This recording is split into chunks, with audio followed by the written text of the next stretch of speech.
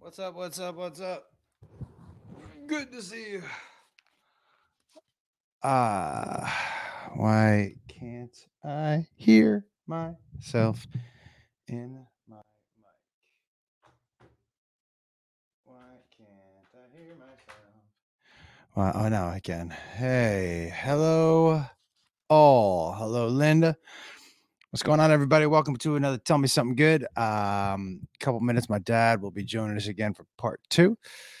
As usual, just stopping in ahead of time. Elijah and Jerome, congratulations to your son who's graduating this weekend. And Ray and Samuel. Let's go, everybody. Yeah.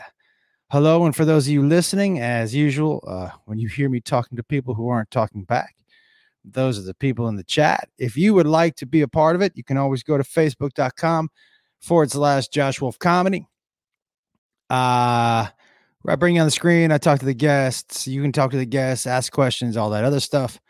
And if you, Ferris Yasser, if you got a quick question, throw it in the chat there. So if you want to join in, that's the way to do it. Facebook.com/Josh Wolf Comedy. As usual, comedianjoshwolf.com for tour dates. I'm in Tampa this weekend. I am in Spokane, Washington the weekend after. And I have a show in Nashville on May 16th, which is one of the Bonanza extravaganzas that we're really excited about. Jack, fuck off. I'll say whatever I want. You know what I mean? I will tell you something else. If you have noticed I'm not on social media quite as much, that Tom Cruise thing, not on,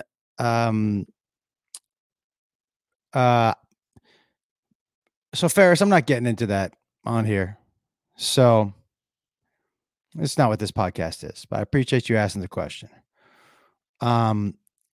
If you notice that I'm not on or posting as much, the reason that is because I'm enjoying my life.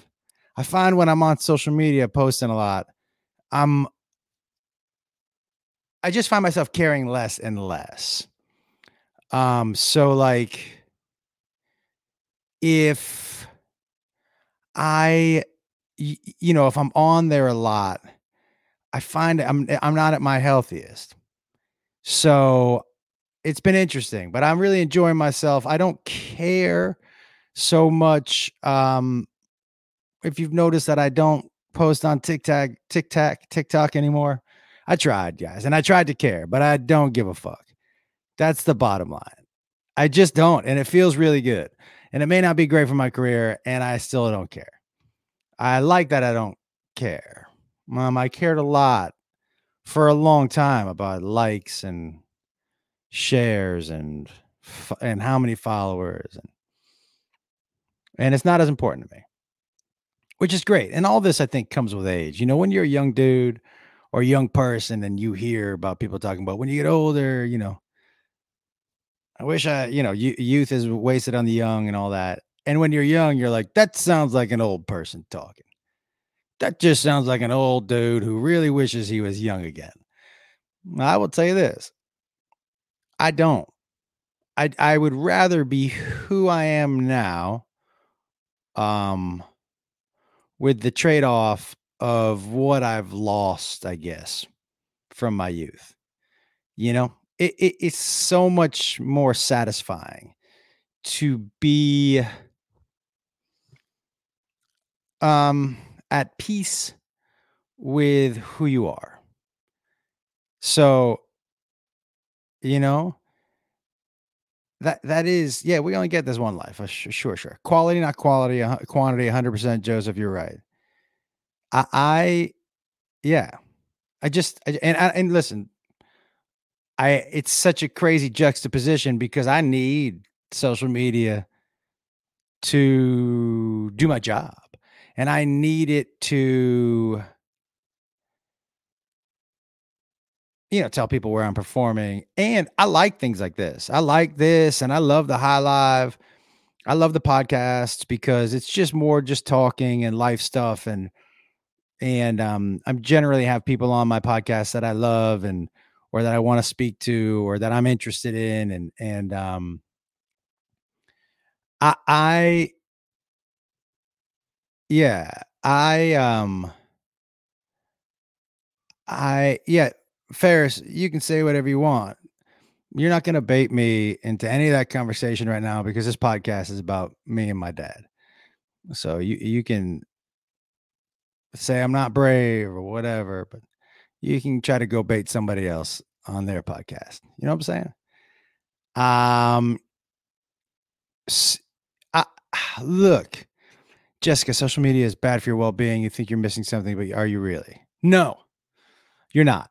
You're not missing anything. And what you're watching is other people's pretend lives.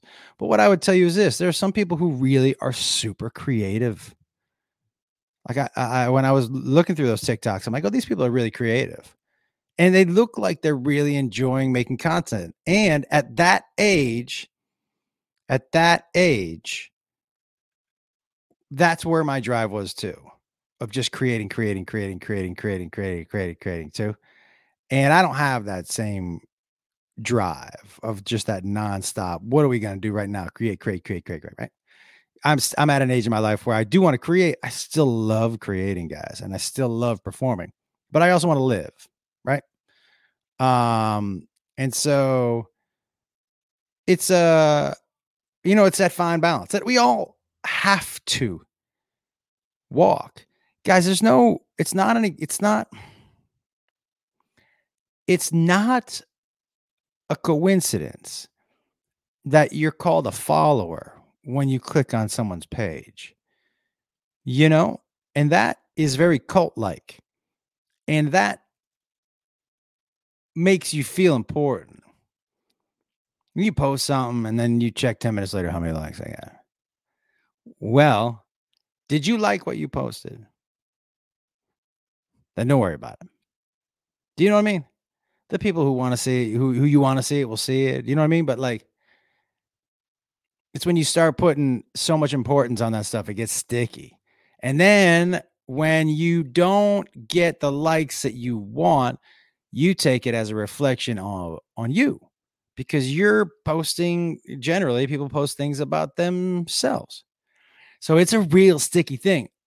Again, man, I have found some of the funniest, most entertaining people out there, on TikTok and Instagram and Facebook but I am not. You'll see from here on out. There may go days when I don't post, or post one thing, or post something because I have to, or But yeah, no, I don't think. I think TikTok is done for me. Um, and I barely tweet. I barely tweet. So, and I agree with you, Joshua. I think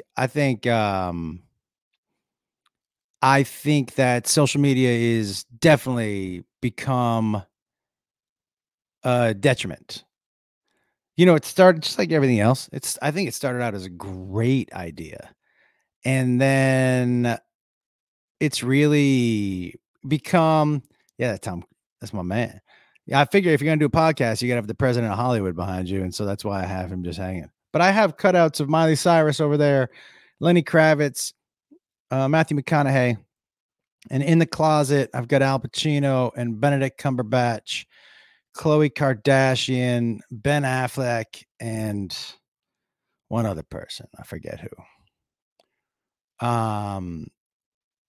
You know, so yeah, but enough of that, guys. Here we go.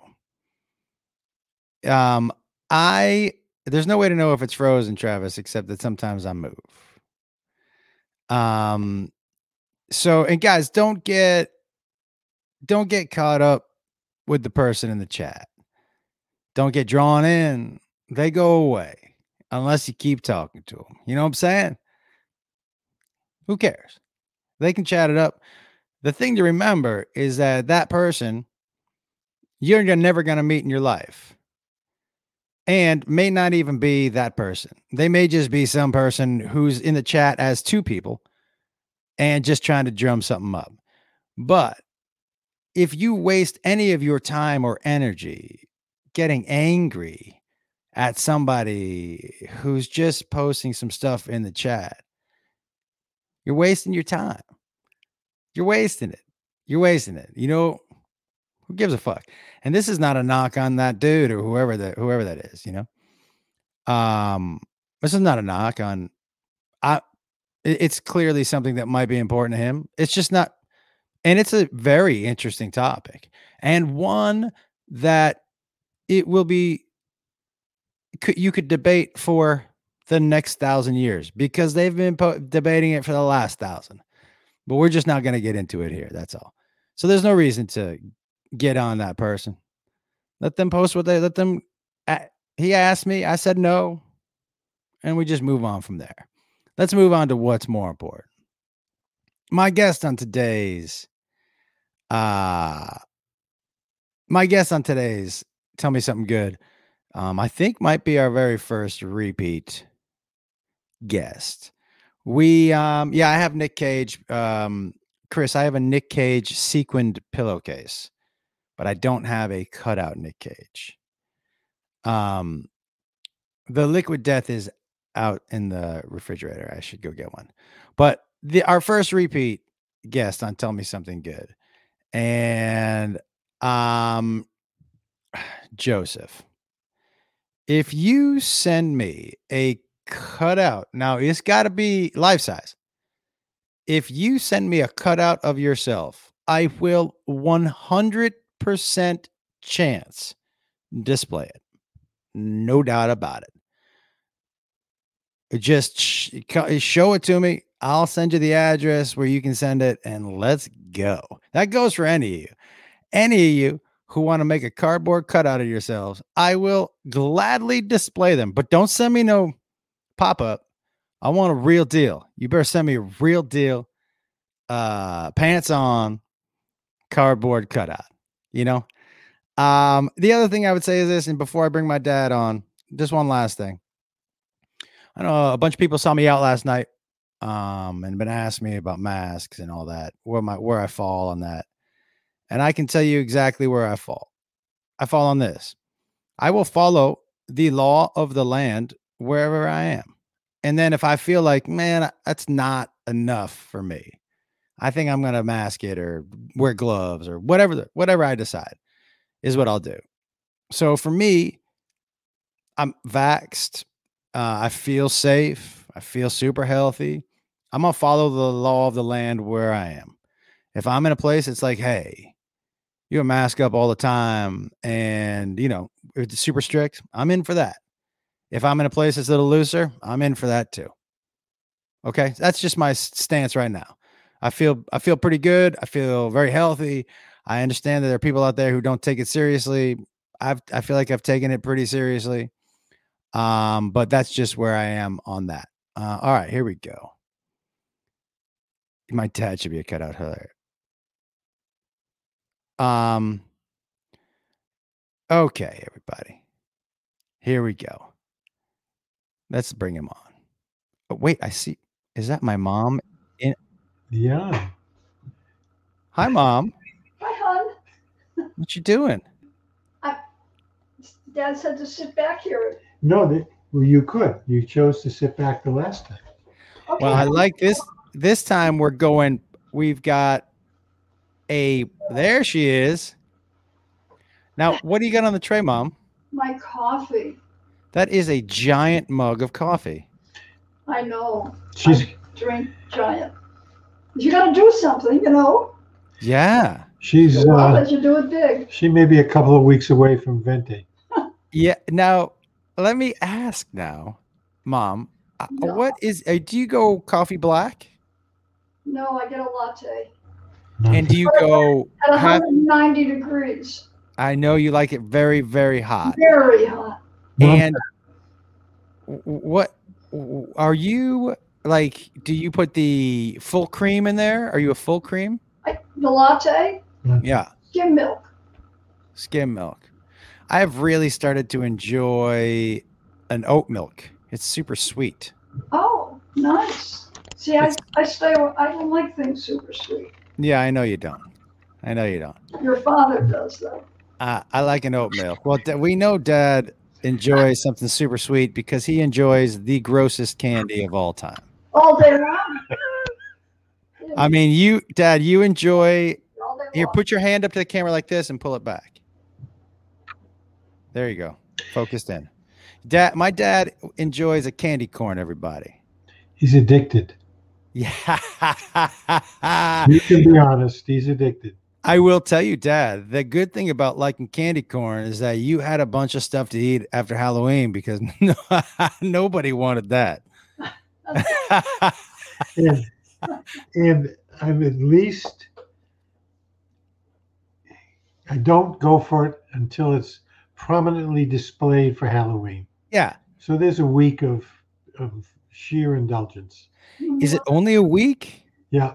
I have it in the car so I can eat it constantly as I drive around. Do you really? Do You know- you eat them one at a time or do you handful them in? It depends. Whatever shows up in front of me, I put in my mouth. You know, I had a real Skittle issue for a while. Ooh, never tasted them. What? Yeah, Josh loves Skittles. You've never tasted a Skittle? No. Huh. Now, when we were going trick-or-treating as kids, we went out by ourselves at a pretty young age. I think I remember 10-ish, maybe we were out by ourselves. It was pretty safe where we lived. You believe Yes. This, Well, move over, hon. I by just, the way, this is not a judgment. Yeah, I was just curious. You keep moving Mom over? yeah, No. he keeps moving me over. Yeah. I gotta wear a water now. Can I okay.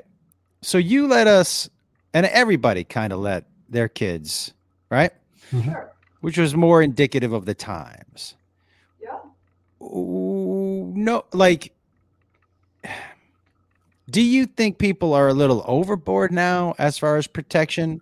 Do No. you think it is because I don't think there are more dangerous people. I just think we know about them now. Like when we were growing up, there was no website. You know, if you move into a neighborhood, Dad, you can Google where the sexual predators are in your Oh neighborhood. yeah. So- Maybe you're talking to a superintendent Right. when you deal with parents. Right. So do you like, where do you fall on that? I can tell you where I fall. Obviously safety is good.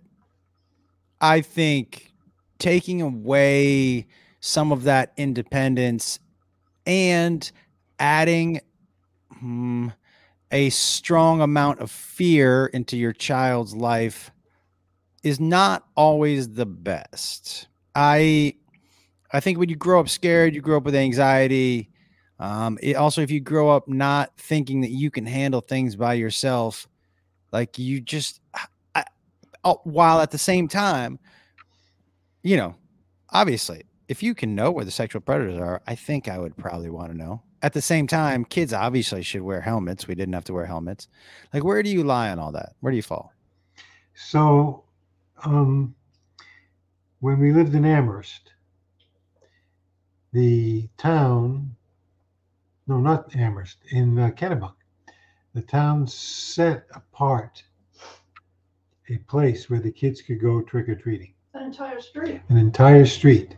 And then they raised money. We contributed money so the people who lived, unfortunately, there, they liked it, and it they didn't make money, but they, you know, and here where we live now, it's pretty safe. The parents walk around with the kids, Yeah. but they're cul-de-sacs.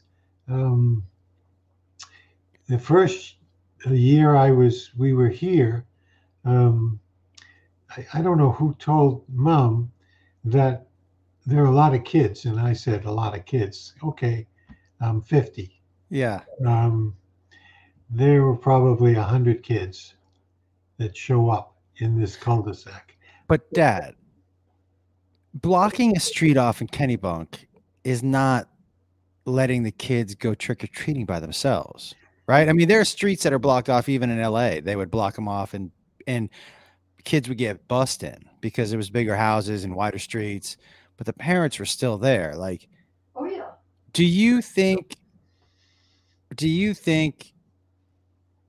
I mean, I think parents are scared because if they let their kids go trick or treating by themselves, they're gonna get like shamed. Do you think we are at a point where that just if I'm 10 or 11 and I'm with 5 other kids that I shouldn't be able to go trick or treating, or is there an age like 13? Where do you like? There's a kid, and if the kid is 10 years old, um, and you know, bumps into stuff and trips, and you would like to go along with that kid, or maybe a whole bunch, or maybe parents say, we got 4 families here. We'll take it this year. You take it next year. Yeah.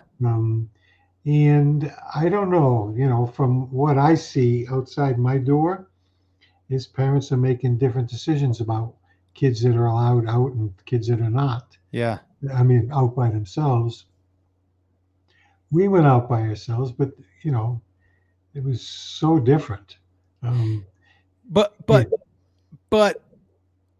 do you think it was so much safer, or do you think it was like safer? Do you know, like, do you know, is there just so many more depraved people now, or do we just know about them? We do, but we lived and Mom lived on streets where it was dark, normally dark at night. Yeah. And the only trouble we had was police following up from people's call about the tricks rather than the treats. Yeah. I think I'm punting on this one, but I think it really does depend upon the kid and the neighborhood. Yeah, I don't think that's a punt, Dad. I think a lot of people in the chat are saying the same things. It depends on the area and who your kid is, and I would agree with all that for sure. Yeah. You know, once it starts around 5 o'clock here, you don't drive down our street.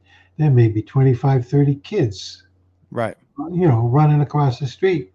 What I see way more than I remember is, and you know, your kids as well, got dressed up for Halloween. We dressed up for Halloween. I went out trick or treating with whatever tricks I was going to do in some sort of bag, you know, and then I could, you know. Wait, when you were growing up, you didn't wear a costume when you were growing up? No, we didn't wear costumes. What? Neither one of you went out and trick or treated in costume? I don't know about Mom. Never. But we just didn't go out. We went out trick or treating. As I said, the only issue that a bunch of us had was one year, you must have seen us coming, people called the police and they were out in patrol cars. Wait. Supervising our activity. What kind of activities were about to go down where they felt like they needed to call the police? Well, there were paper bags filled with excrement that got lit on fire. Wait, you lit bags of shit on fire? And waited to see the person put it out with their foot. Oh, no, I'm aware of the joke. I'm not saying I've never done it. I actually should not be surprised that you did that. You have a definite mischievous streak that I don't think gets acknowledged enough. But I did. You did. I definitely. That is not a huge shock to me. So, what were the things that what were the pranks you guys were doing? We did that. We marked stuff up. We threw, you know, eggs. Any eggs that we could get out of the house. Yeah. Did you ever throw snowballs at cars? That, you know, I sort of stopped at that, mostly because I didn't want to hit the window. Right. And I really didn't, you know, that to me, even some of that our group didn't do that. Okay. What we did do, which was dangerous to ourselves, which gets done all the time now or not, but when it snowed, we'd sometimes grab a hold of a fender and get a ride. You know what? We did that in Amherst too. And so for those of you listening or watching and who don't know what this is, so we would grab old lunch trays from school. Oh, And when a car stopped, you would grab the bumper, and some people rode on their knees. I always went on my feet. And you crouched and you on the side of the car and you had the car pull you. Now you learned hard the first time not to ride directly behind the car. oh, we yeah. Now that you mention it, I wish it had been more widely spread. That you know why you did that on the side is because you had our generation who learned Yeah. shouldn't be in back. Yeah. You learned hard the first time. When that brake stops, you don't. Buzzy's older brother broke his leg. Whose older brother? Doesn't know. Buzzy lived next door to us in Gibb Street. Buzzy and Jerry. What was his real name? Buzzy. Roger. And so Buzzy. No, Roger, the older one, broke his leg. And that, I don't know how long we had done it, but that was the last time that we did that. Yeah. Anyway, That usually, whenever somebody breaks a bone, it usually ends whatever activity that is.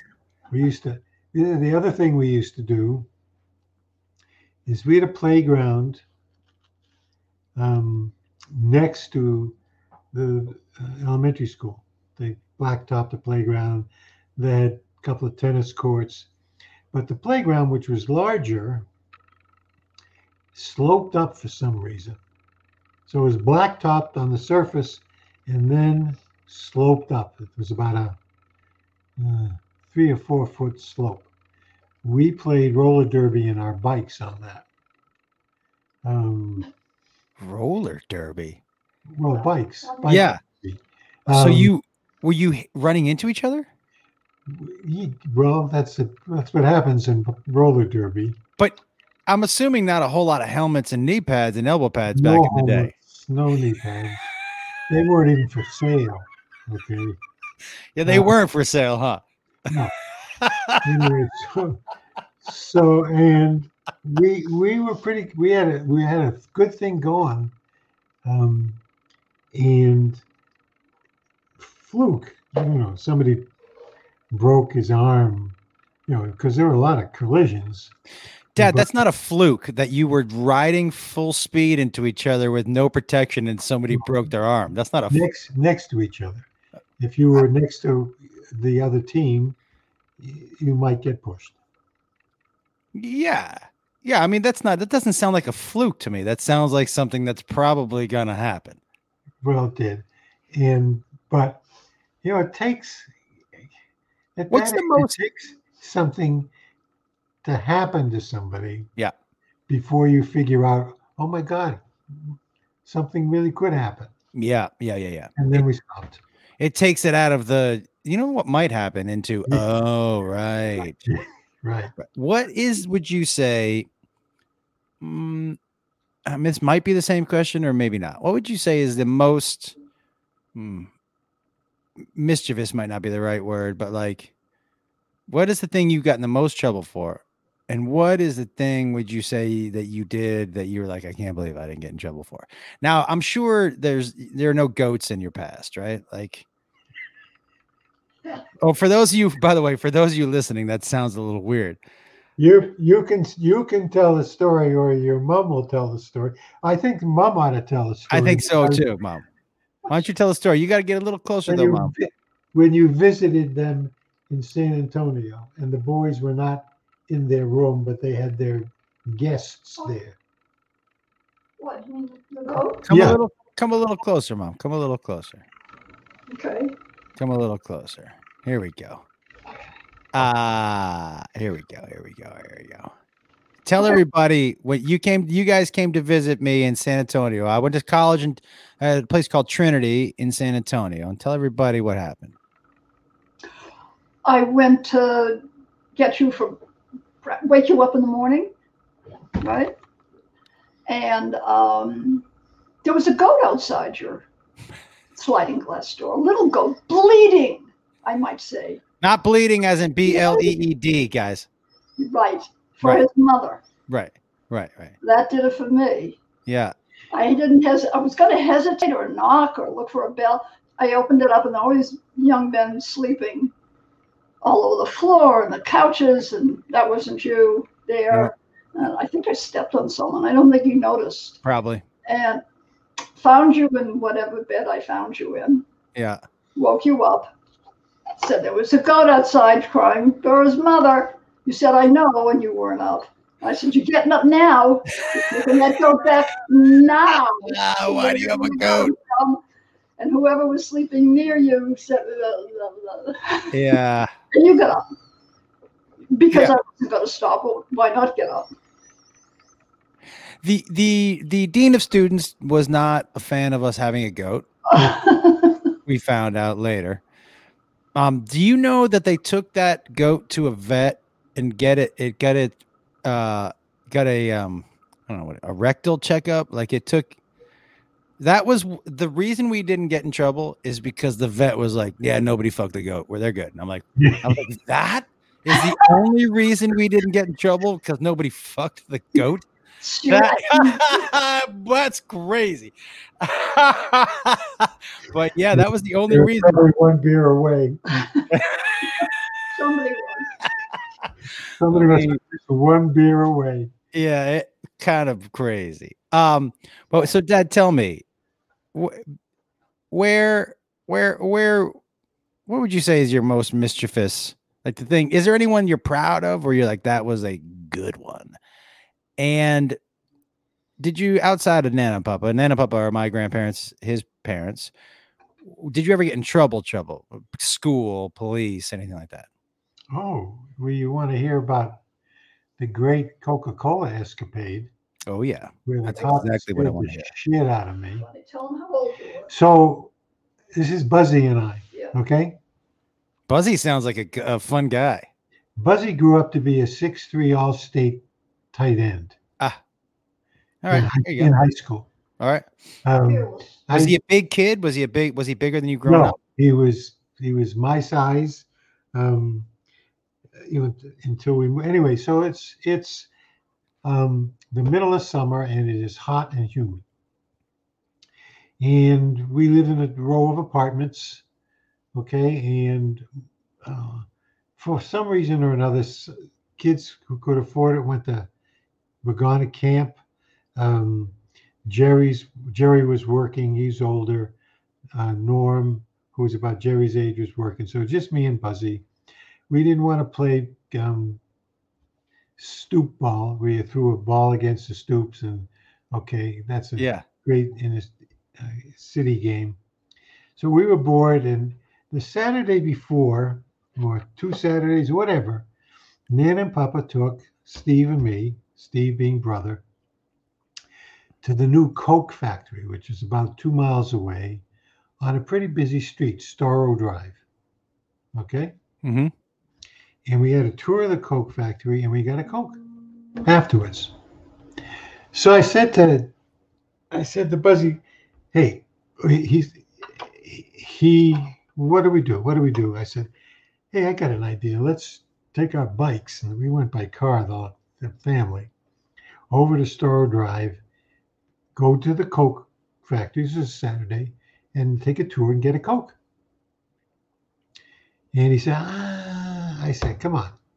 Was it a free tour, Dad? Was it free? It was a factory and a distribution place. Okay. So it's business. Storrow Drive's got too much. So I, call them chicken shit or whatever we called people then. So we went over. It was hot, and you got on Storrow Drive, and people are going 60 miles an hour and whipping up hot air in our faces. We finally get to the Coke factory. We park, get off our bikes, go in, and the first words out of the first person we see is, "Oh dear, this is Saturday. We don't do tours on Saturday." Mm. So uh, she must have looked at Buzzy's face, and she was thinking about giving her the Coke. But anyway, so we left and we went through a door, and we got out into the loading docks, interior loading docks, and there are lots of Cokes in cases there. Yeah. And there's a truck driver, and he's going in the door. And I said, "Hey, mister, can we take a couple?" He said, "Take as many as you want." No. So now we're bikes. We got pockets. Are these bottles, Dad? Are these Coca-Cola These are bottles? the classic 7-ounce bottles. 7-ounce bottles. Yeah, they were. That's what they were when they were the classic Coke bottle. Can I ask one more question about the bottle? Was that a thicker glass? Yes. Yeah. Yes. As the story goes on, the thickness didn't make any difference. Okay, go ahead. So anyway, we put bottles in our pockets, any place that sort of could support a bottle on the bike. And we were holding bottles and driving, and we obviously had picked too much. Every time we pedaled down, we're on Store Drive coming back, a Coke bottle fell off and broke from the highway. So we're going pedal, splat, splat, until we hear the police siren in back of us. Oh no. Oh, yes. So they say, "Come back with us." So we rode the bike back, still dropping Cokes. We get back, they put us in separate rooms. They separated you? Oh yeah. And the police and the weekend manager scared the shit out of us. I bet. And anyway, so The great Coca-Cola heist is right. So anyway, we're It's 6 ounces. And this is from 1940s. this is from the 40s. Oh. So We use it for ironing. yeah, we get on our bikes. I think I called him a dumbass when he wouldn't come. And we getting on our bikes. He looks at me. He says, "Great idea, dumbass." And we did not talk for the entire ride home. And for a week, because if you were going to call her, I lived in fear of their calling home. Oh, what would Nana and Papa have done? Papa, I'm not so sure, but I'm pretty damn sure what Nana would have done. What would Nana have done? Take it by Korea. No, I don't know what she would have For a done. while. Anyway, she was the disciplinarian in the house. I believe that. Anyway, we never, Buzzy and I never talked about that again. Not even 5 or 6 years later, Really? which I can't figure out. You know, But we had a fiasco, Jonathan and I. Do you remember that time we stole a bunch of stuff from the campus center store? Yup. And do you remember that the only reason you knew I did it is because at dinner, when Jonathan got busted, he was like, "Well, Josh was doing it too." And I was like mid-bite, like, "What?" This was just you, man. Like, why? I was in the free. Like, why? I remember that. Do you know what? There was a guy in Cumberland Farms in North Amherst. I don't know if you guys ever knew this. So for those of you listening, right? I had no idea my dad was a Coke smuggler, Dave. I did not. So when there was that Cumberland Farms down right next to Mill River, which was, I think next to it was like Gino's Pizza or something like that. There was Watroba's down there. No, Watroba's was down there. Yeah. Well, Watroba's was at the corner beginning, and then it moved to like a bigger. And Watroba's used to always give us those. When we were growing up, guys, my brother and I collected beer cans, and we collected like beer can signs, beer signs, like neon. And Watroba's was always good for a sign or two. And every now and then, you know. But Cumberland Farms, there was a guy there who I had convinced, just run me a tab. I'll pay it like every 6 months. How old were you? I never heard this. This is great. How old were you doing? Collecting signs? If I was riding my bike to Mill River, I was probably 10, 11, 12. Seems like somewhere around there. It sounds like something Jonathan would do. Yeah. Well, because I don't think I was going to Mill River once I didn't play Little League anymore. Yeah. Feels like I wouldn't have been going there, right? Right. Yeah. So I 10 seems a little young, but 11, 12, because I went in there. I think I was in there one day with Gary Miles. Well, I forget who. And I didn't have any money, and he had some money. So I was just like, I'm going to ask this dude if I can just pay him later. I go, hey, man. Probably didn't say, hey, man. I probably said, excuse me, or whatever. I said, I just held up a little. I wanted to start small, just like a pack of gum. And I was like, hey, my money fell out of my pocket on the bike ride.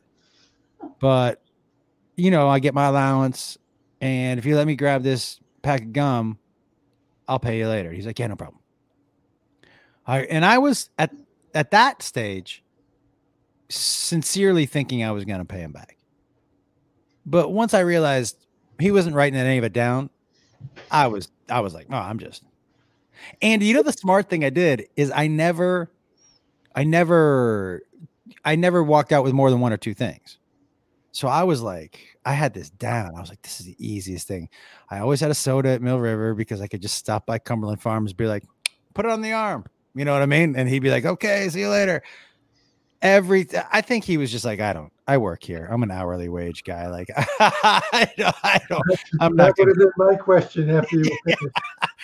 Let me tell you, one day I walked in and he wasn't there. Oops. And I was like, no, look at this. Another sucker.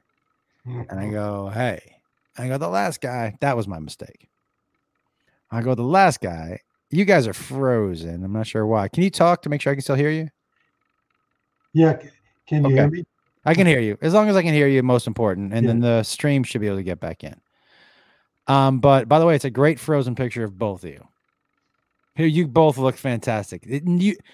A frame never, a live stream never freezes where one person looks good, much less both people. But you look like you posed for that picture. It's so good. I can't even believe it. Can you see it? Yeah.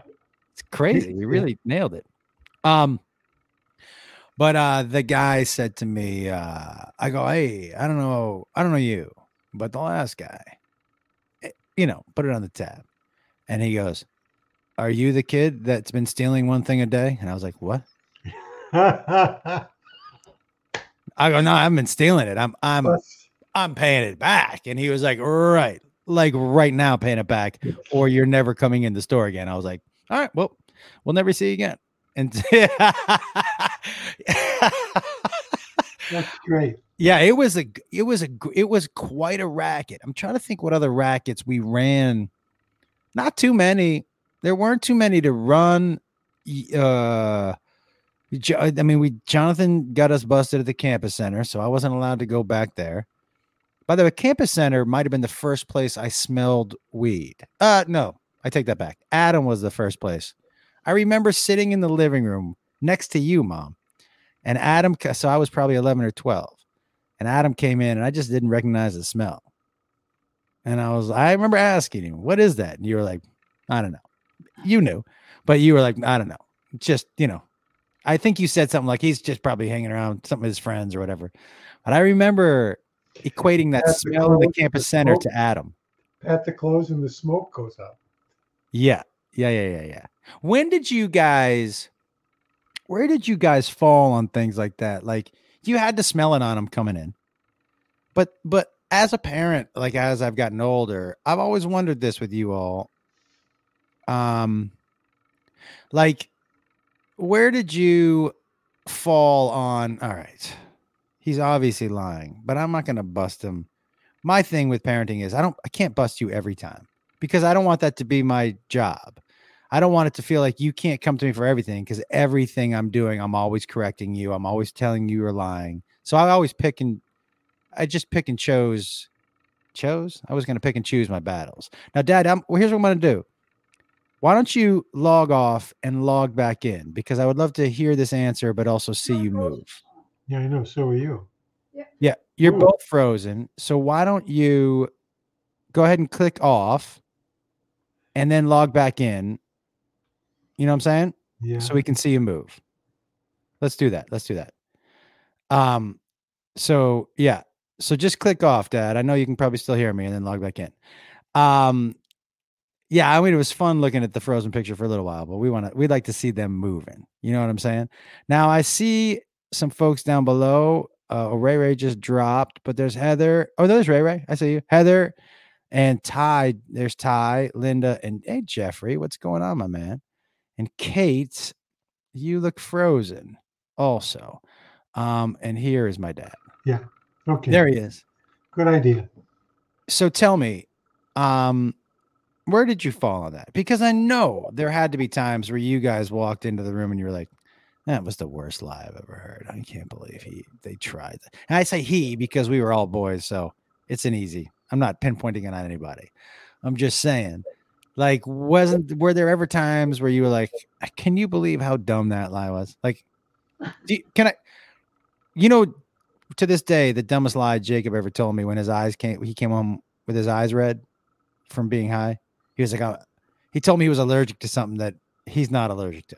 And I was like, you're not allergic to that. He was like, yeah, I'm like, dude, the one person you probably can't tell that lie to is the guy who's taking you to every doctor's appointment you've ever had.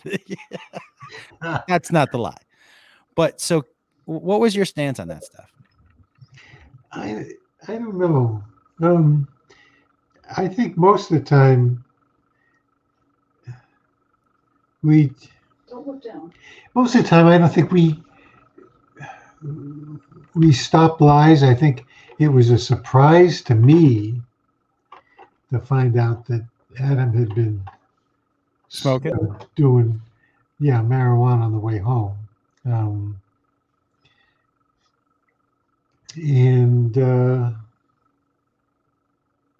Like, did you guys know that I was taking liquor out of the bottles? I wouldn't know that because I never looked at it. Yeah. I mean, you weren't big drinkers, so no. So we had liquor in the house for people who came over, and for your eggnog. Well, that was a special purchase. My dad's eggnog used to get the entire neighborhood drunk off their ass. His recipe. It was Edie Sharp's recipe, which Okay. we were only too happy to. I remember smelling it, Dad, and thinking, whoa. Even at I was like, whoa. Well, I want you to know that I sold it as a breakfast drink because there were so many eggs in it. Oh, is that how you sold it as a breakfast drink? I didn't sell it, but yeah, that's funny. This would be great in the morning. It was. I loved it in the morning. Me too. Yeah.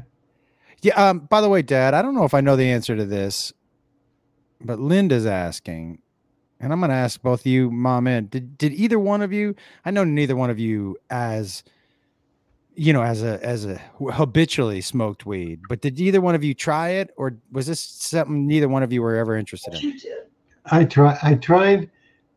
I didn't really tried smoking it.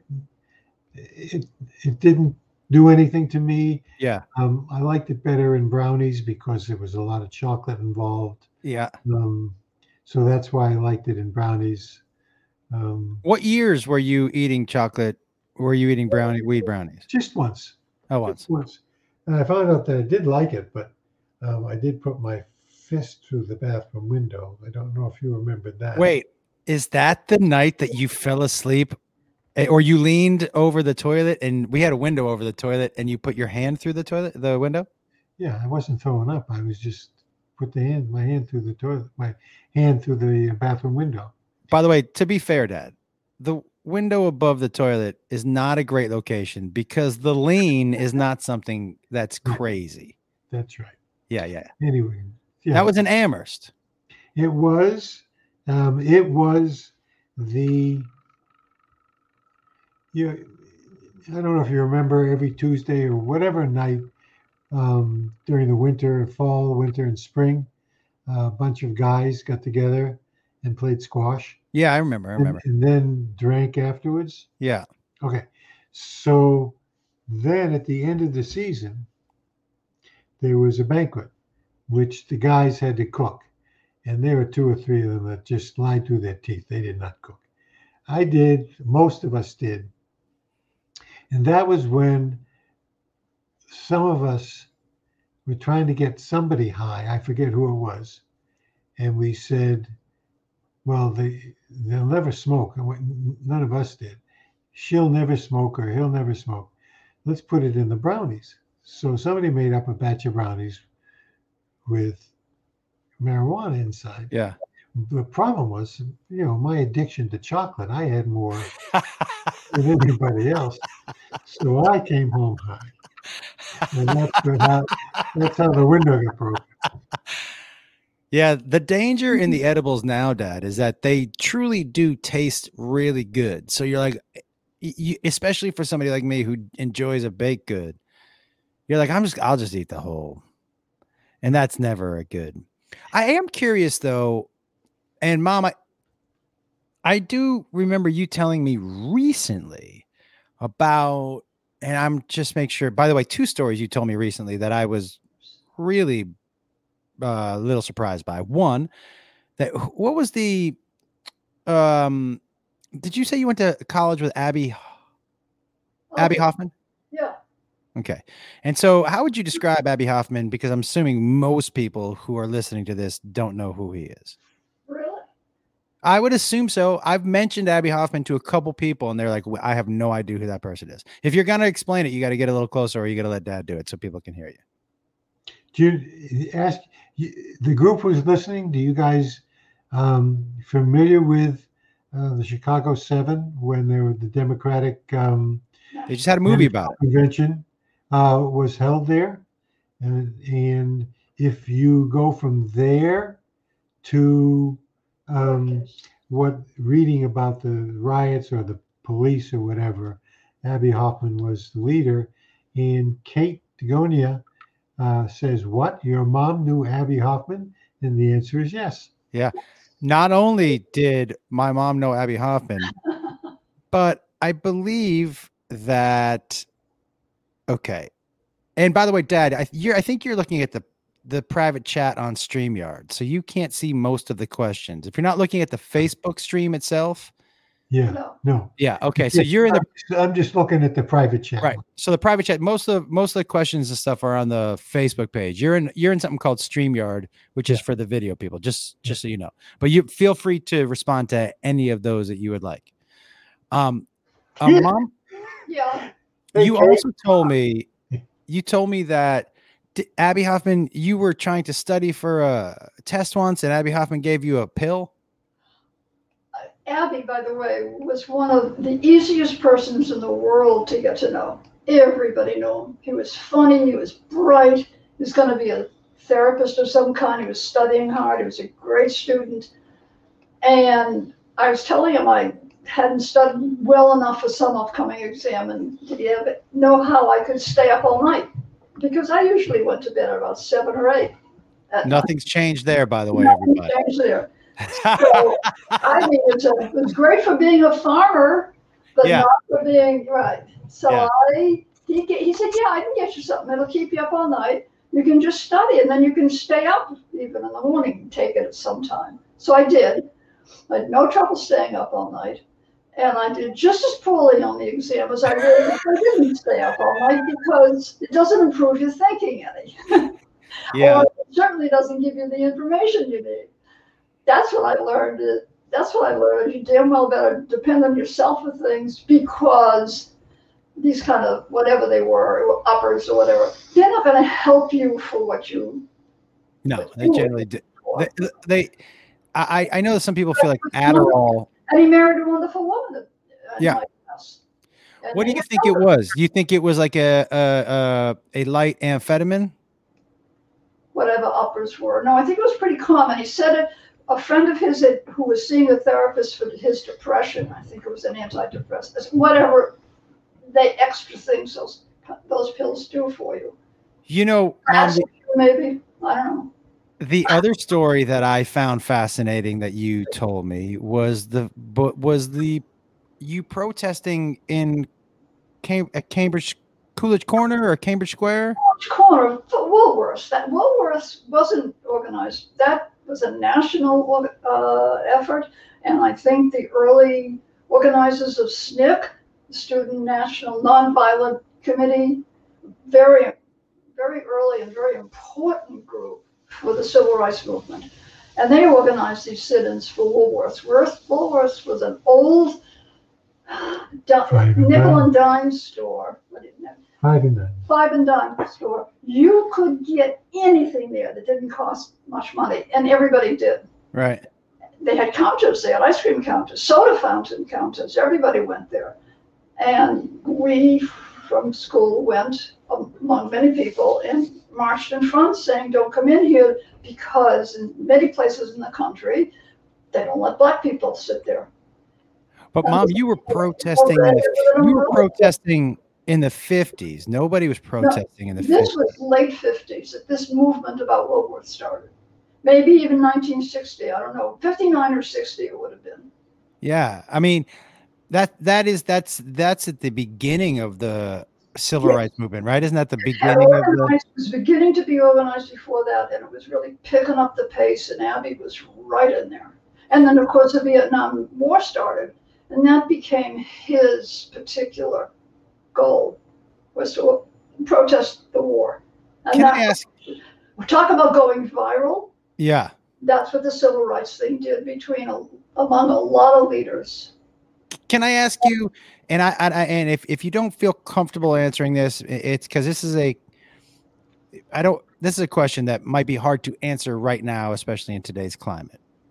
So if you want to table it and think on it until the next time we do this, but what would you say are the similarities and contrasts between the fight for equality in the 60s and how it was being portrayed in the news and how the country was accepting it and what we're seeing today?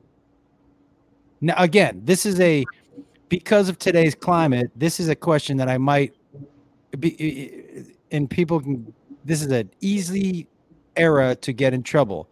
So if you want to sit and think about that for a second, that's cool. If you have an answer, that's also cool. What's the question?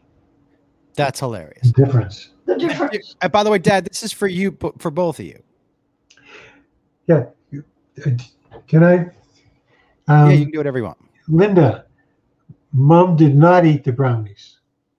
I didn't know they existed. And I'm not so sure, as she said, what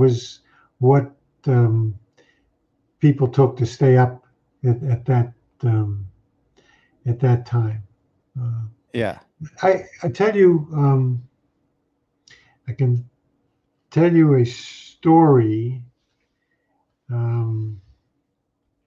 It was sometime when we were living in Amherst, or maybe even in Newton. I was at a human relations workshop, and there was a black guy there. And can you give me a time frame here, Dad? A year, maybe? What are we talking? When did we move to Amherst? 72. Somewhere in the 60s. Okay. Or maybe early 70s. Anyway, things are simmering. And there was a black guy at this workshop. I forget why. Anyway, we wound up talking to each other. And he, really nice guy, but he was very clear about the issues. And so he said to me, look, he said, supposing somebody's been standing on your foot for 200 years, how nice should we be to ask him or tell him to get off? So he was very, very clear. And from my perspective, the 60s and what's happening now, are frustration points of frustration. Right, where people, there's a boiling point where people are like, this is it. Yeah, it's almost like, well, I'm off your pinky and your fourth toe, but I'm still strongly on your big toe. Right. Both times. The point is that we can't begin to understand. There's been a lot of progress made, but right now, from my perspective, seems like we're taking one step forward and two steps back in some parts of the country. Well, Dad, I think the problem is, for a long time, I think the problem was a lack of information, right? You just had to believe what people were telling you, right? And now I think there's too much information.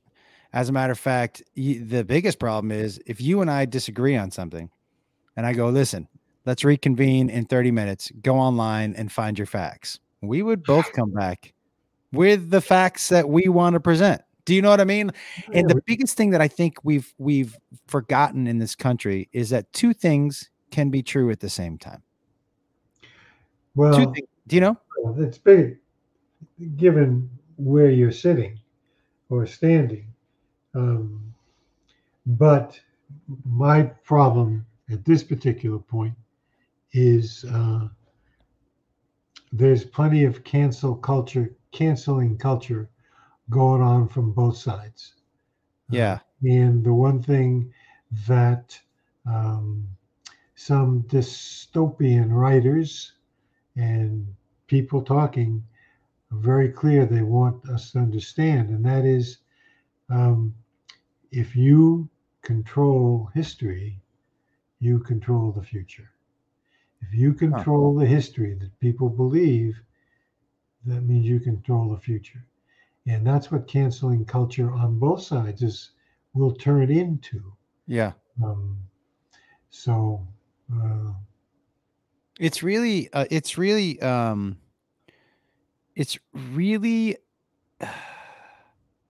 crazy what happened when we all started expressing opinions. Do you know what I mean? Like, it used to be you woke up, I didn't know who that dude voted for or what they think. We were just friends. You know what I mean? It's funny. As soon as people started expressing opinions, everyone got their feelings hurt. Everyone got their feelings hurt. And it's kind of crazy. And I can only imagine what it's like from your perspective to have seen. There's so many. Okay. Let's go back. So for me, like, we're talking about the civil rights movement, but like things like walking on the moon, which is now being questioned, right? But did you watch the moon landing? And was it together? Yeah. With the kids. With the kids. And was it? With what kids? Well, no, at least Adam and Dan were, when we were in Amherst. Honey, I don't know. Anyway, I don't know where we were, but we went down to a friend's house and we watched the landing of the moon, and then we walked back up. But what was that for you? Was that a mind blowing? Like, what am I watching right now? Yes. It must have been, right? Yeah. Oh, yeah. Because was the thought of space travel at the time, was that idea of space travel, did it come with a feeling of hope? You know what I mean? Like, I don't know if hope is the right word. Actually, I do think so, because it was so unknown. And a lot before that. The first guy, Alan Shepard, who just orbited the Earth once, everybody was just aghast. We all watched it, and every classroom in America watched it. It was everything NASA did was hopeful. It was hopeful, right? And astronauts were probably held in such high esteem.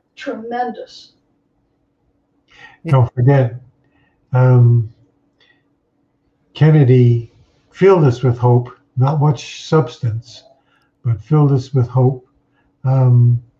Things look, human beings walked around being very proud of themselves. But that's really important. If I was going to have a president with not a lot of substance, and I've seen a couple of those, I would at least hope that he or she would fill me with hope, because hope is something great to wake up to instead of fear. And the business right now is fear. That's the business that sells. And so when you guys, and by the way, Dad, somebody wanted to know for both of you, did you go see any live concerts, any live bands? And was there any part, and Mom, I know the answer for this for you, but was there any part of either one of you that was like, I'm going to Woodstock? I'm going what? Woodstock? Woodstock. Yeah. We both went to Woodstock 20 years after. Yeah, Remember that? Yeah, we visited Woodstock. We made a cursory drive by the field. Yeah. But did either one of you weren't live? It doesn't strike me as you guys were live band people. Right? First of all, we didn't have 2 nickels to rub together to even think about going to a concert. Right. Or Woodstock, anywhere. We didn't travel. But how did you guys, by the way, I don't remember feeling poor growing up, but I know we did not have money. Not poor. Right. We didn't have discretionary cash, but we weren't poor. You ate well. You ate well. Yeah, the roof over your head. You slept well. Yep. You had clothes. Okay. Warm in the winter. And you had some people who came to all your, baseball games and basketball games. The money was not what we had, but you didn't, you didn't really lack for anything. No. Especially with that guy at Cumberland Farm who. No, man. I mean, listen. Are you kidding me? I was stocked full of sodas. I started, I didn't do what Gary Miles did. Gary Miles in junior high would bring gum to school. Yeah. And he would bring 5 packs of gum, and he would sell each piece for 25 cents. And the pack was only 25 cents. Oh, Gary Miles was making. That's a real value-added retailer. Oh, he was making bank. Gary was making bank. Do you know? And I saw a picture recently of Harry Miles with Gary and Sarah. Yeah, he looks great. He looks great. Okay. I always liked him so much. He saved your ass. Couple times. Yeah. And Jonathan. A couple times. He saved me a couple times. But guys, Harry Miles was a lawyer who rode in a white horse a couple times for me, lifted me up, was like, let's go.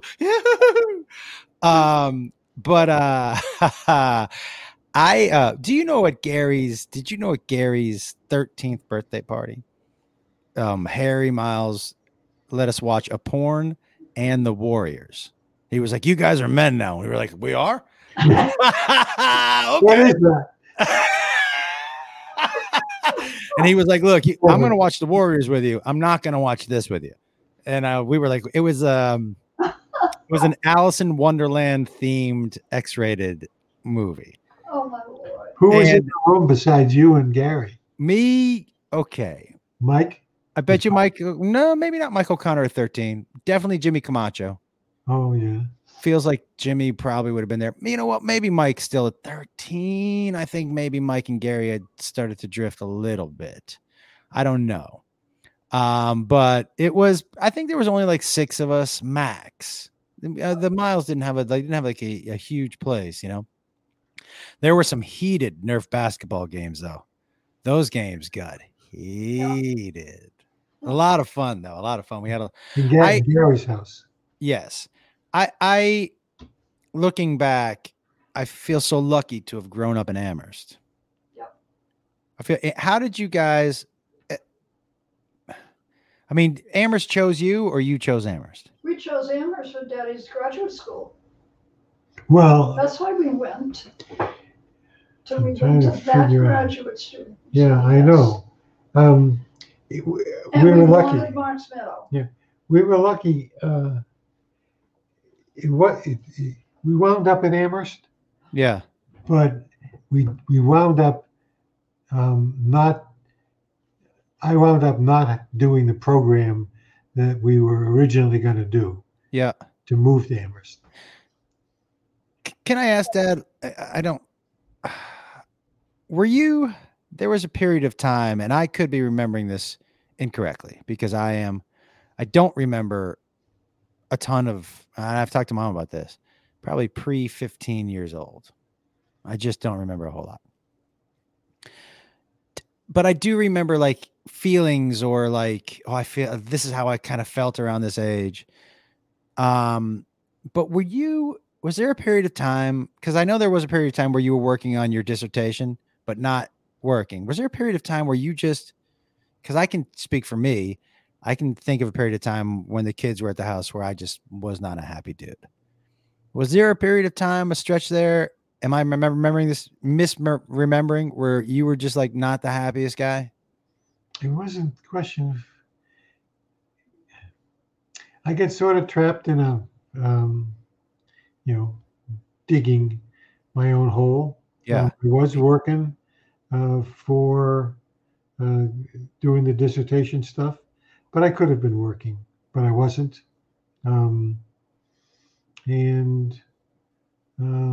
When you say trapped in your own hole, Dad, you mean like you made your own? Sure. Right. I take responsibility for that. When I say I consulted, but I consulting jobs were few and far between. The things that did happen were that I got to pick a dissertation project that really helped me a lot. Mm-hmm. And how did you and I'm curious, I can tell you how I did, but when you weren't, and not happy is the only, it's like the blunt way I can say it, disappointed in yourself, not feeling good where you were in your life, whatever it was. And I can say for me, like, because I think, we're people, everybody's a person, right? Sometimes people also happen to be parents at the same time. And so you have to manage your personal feelings so it doesn't bleed over into everyone and everything who also are coming across your path. And so I would say there was a period of time there for me where the way I dealt with it with the kids was I never was never present, right? I was out but I really tried to make myself a little more scarce because I was like, this is whatever I'm feeling right now. I don't want this to be, you never know what memory your kid is going to keep. You never know what you're going to say, what sticks. And it could be the good thing, or it could be that one bad thing where they're like, remember 20 years ago when you told me, and you're like, no, I don't remember that. But that's what they remember. So I tried to stay, I still set up activities and stuff, but I was less involved. Did you have was there a thing where you were cognizant? You're like, I'm not in a headspace to be doing this or doing that. Did you ever go through that? Whatever, I coached you guys, all of you. Okay. I coached the women's squash team for a year. I was present in terms of the intellectual atmosphere at the School of Ed, but I was cognizant that I wasn't working. Right. But the athletic director at Amherst made sure that when the women's coach left, I got the job. Okay. We consulted Rand seldom. And Mom, was what kept the family functioning in terms of being able to eat. But I'm trying to think, and Mom, can I ask a question? When your partner is experiencing something like that, like what was your,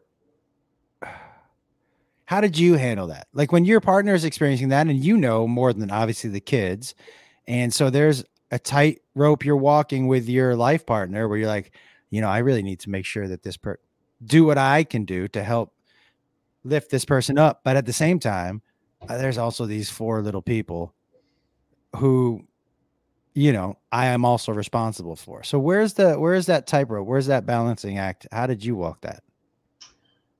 Well, I don't think it was easy for either of us. Right. And our schedules and our individual lives were so different because my working full time on campus meant that I missed a lot of what I would ordinarily be responsible or partly responsible for in terms of the kids.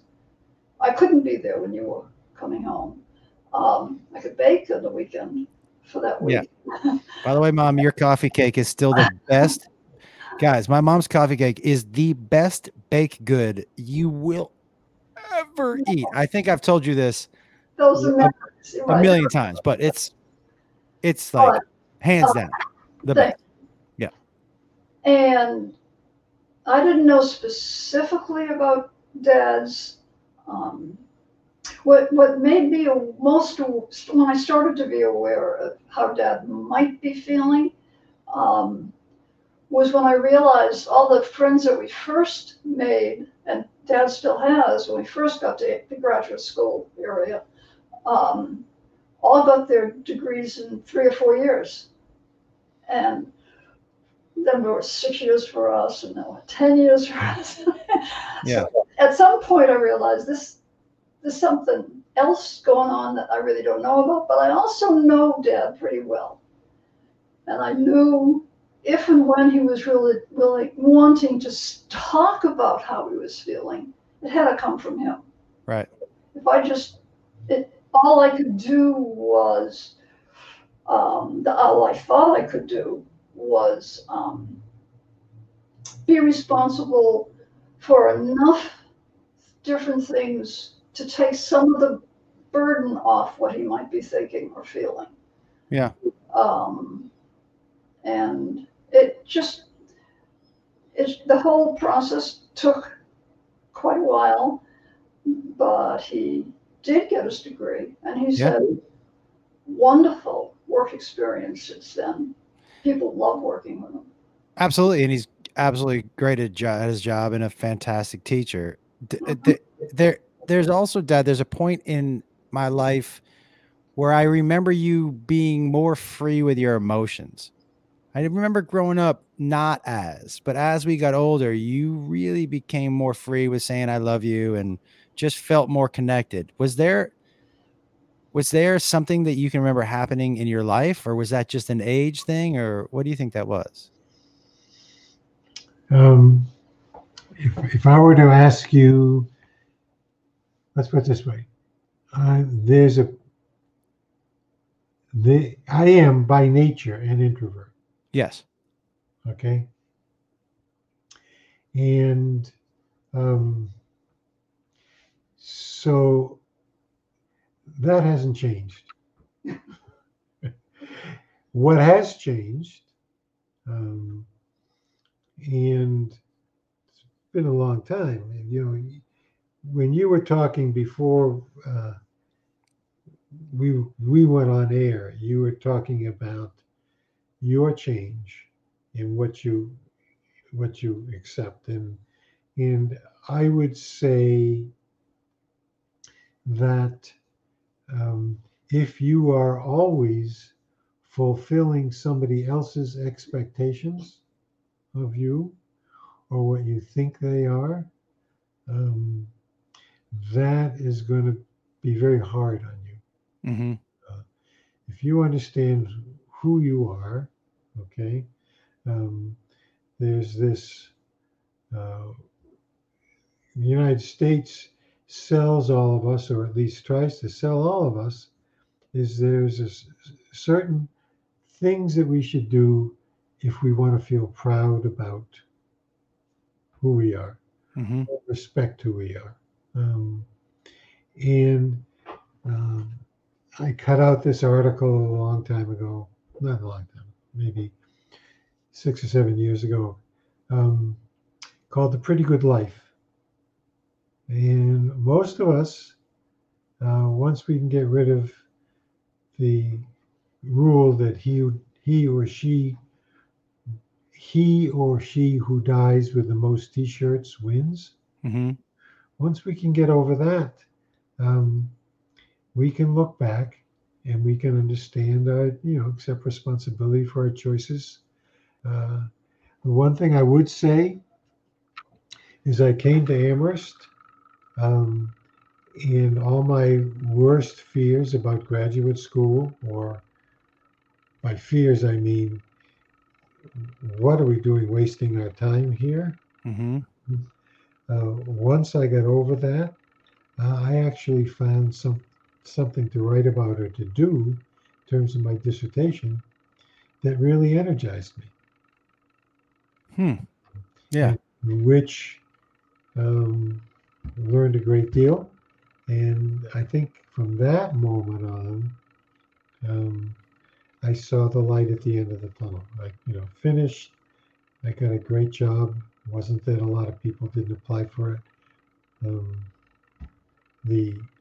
I remember when you got that job in South Hadley. I remember I remember very well. And I remember such a different feeling at the house. Yeah. There really was like there was honestly, Dad, a side of you that I saw that I hadn't seen as much, less tense, just like a weight, obviously, and for good reason, like a weight had been lifted off of your shoulders, where you feel like I completely understand why. I remember that so well. I remember and by the way, guys, this is the kind of cash we're talking about. I remember when you pulled into that with that Honda Accord, and we were like, we're fancy as fuck. We've got a Honda. Yeah. You want to come see the new Honda? I remember talking about it in school. Yeah, we got a new Honda, everybody. If you want to come over, check out the new Honda. I think it's got electric windows. Come on over, check the new Honda. There was a time when the only car was Danny's Camaro. Danny's Camaro. That was like this far off of the ground. Do you remember that? Are you sure it was that much? You couldn't go over a speed bump in that Camaro. To the ground. Didn't our neighbor down the street let us use his station wagon every now and then? Because we didn't have a car for a little while. No, okay. Right. They did. Katya, yeah. No, not Katya. People down the end of our street. Yeah. It was family, yeah. Right, the kid that right down at the end, near the that's right. The bottom of the street on the right, on the same side of the street we were on. Yeah. That's right. Yeah. Now, Mom, the one thing that I thought about the other day, you remember wasn't it a World War I vet who lived across the street from us? Mr. Ryan? Mr. Ryan. And he had that trunk of World War I, that he left us. It was like the gloves and the jackets and all that stuff. And you were like, no war stuff. Let's get rid of this. But I remember thinking, that's a trunk full of, and it had the gloves, remember the big gloves, but that had the finger out for the pistol, because it was fascinating stuff. Jonathan has one of his trunks. Yeah. Yes. David Dershowitz got the other. Oh, that's right. That's right. Those trunks, I remember those trunks so well. You know what else I remember is in the attic. I remember going up in the hand-me-down clothes in the attic. I remember because, guys, I was the youngest of four. So most of those clothes had been worn 3 times by the time they got to me. Now, look, I see some people down below. What was my dad's dream car? Dad, I don't know if you had it. Did you have a dream car? No. Okay. So, guys, if you're down below, Heather, Ray, Ty, Linda, Jeffrey, Kate, I see you. If you're down below and you have a question for my dad or my mom or both, raise your hand. If you ask a question, I will then just and guys, if you have a question, you're in the chat and you want to hop on StreamYard with us, There it is. So if you have a question, just pop your hand up and I will click over to you. Okay. All right. So yeah, go ahead, Ty. Hey, what kind of music would you guys listen What to kind- back in the day? Okay. What kind of music? So if you were listening to music, what were you listening to? Folk music. folk rock. Yeah, like Jerry Jeff Walker, Pete Seeger, stuff like that. Before them. Even Yeah. before them. John, you know, we when you talked about concerts, I'm listening to the concerts we went to cost us about $2 for coffee. We were in coffee houses listening to Joan Baez, other people singing Before she recorded anything. before she recorded anything. Wait, you heard Joan Baez before she was recording things? Oh, yeah. When Oh, she yeah. was at school at BU. Yeah, She went to school where? Briefly at BU. BU. I don't think she finished. No. Anyway, that Yeah. we went and we did go to what we did do when we were married, maybe not when we were married. There was we went to plays instead. Yeah. Okay. And there So- were free poetry and readings. there were free in the poetry summer, readings. right? So we went to stuff like that. Yeah. And then Papa took us to some operas. When they Can you came- either one of you think of a play or an opera or anything early on where you were like, Yeah. artistically, where you were like, what? Yes. Yes. For me, I can Yeah. tell. Mom may be different. Those of you who major in English, this is a geek thing. A guy named Emlyn Williams, who was an actor in England, came to did a tour in America, A Night with Dylan Thomas. You know, people have done it with Mark Twain, the Vagina Monologues. monologues. Okay, so But he did. Emlyn Williams came, and we both, and it has stayed to me this day, were mesmerized by Dylan Thomas's words, his stories, his poetry, but Emlyn Williams had his voice down. It was when Thomas spoke or read, it was bell-like. It was so penetrating, and that experience was truly electrifying for both of us. Interesting. And what happened 5 years later, he came back again, Emlyn Williams, and he was an old person. He did everything he did before, but he wasn't Dylan Thomas. Ah, And it was so disappointing for us. But that was for me the most electrifying. And then I don't know what Mom says, but second one was the E.E. Cummings. E.E. Cummings was the Fantastics. yeah. Is that what it was for you too, Mom? Fantastics was wonderful. You mean with Emlyn Williams? No, the Fantastics. Oh, that's a play. Yeah. The original play. Yeah. When Jerry Orbach. When you know Jerry from- Orbach, That you know from L.A. Law. not Yeah. Law, Yeah. No, Law- Law and Order. Law and Order, he was He was El Gallo, the lead singer and the in the commentator. original Fantastics. Really? It And was the, amazing. and the other thing that I really liked was the MIT math professor, his concert. Tom Lehrer. Tom Lehrer, his concert. He was for those of you who are listening. None of that cost us any money. For those of you who are listening, we would highly recommend getting a hold of Tom Lehrer singing his satiric songs. He was a math professor. He was a math professor at MIT. I That was hard. I have to ask this, and I've always wanted to ask you guys this question. And it's, I mean, I know part of it is because I'm your son. But my style of humor, which is super juvenile, is not exactly your wheelhouse. So, like, I know you guys enjoy my shows, but like, Do you know how it's so different than anything that you would seek and find or for your personal entertainment? Let me tell you, and I think Mom and I feel the same way. When we met Cable Guy, Yes. we walked out of there astounded at how intelligent he was. Yeah. Mostly because when you look at his humor, you don't see the mind behind it, and the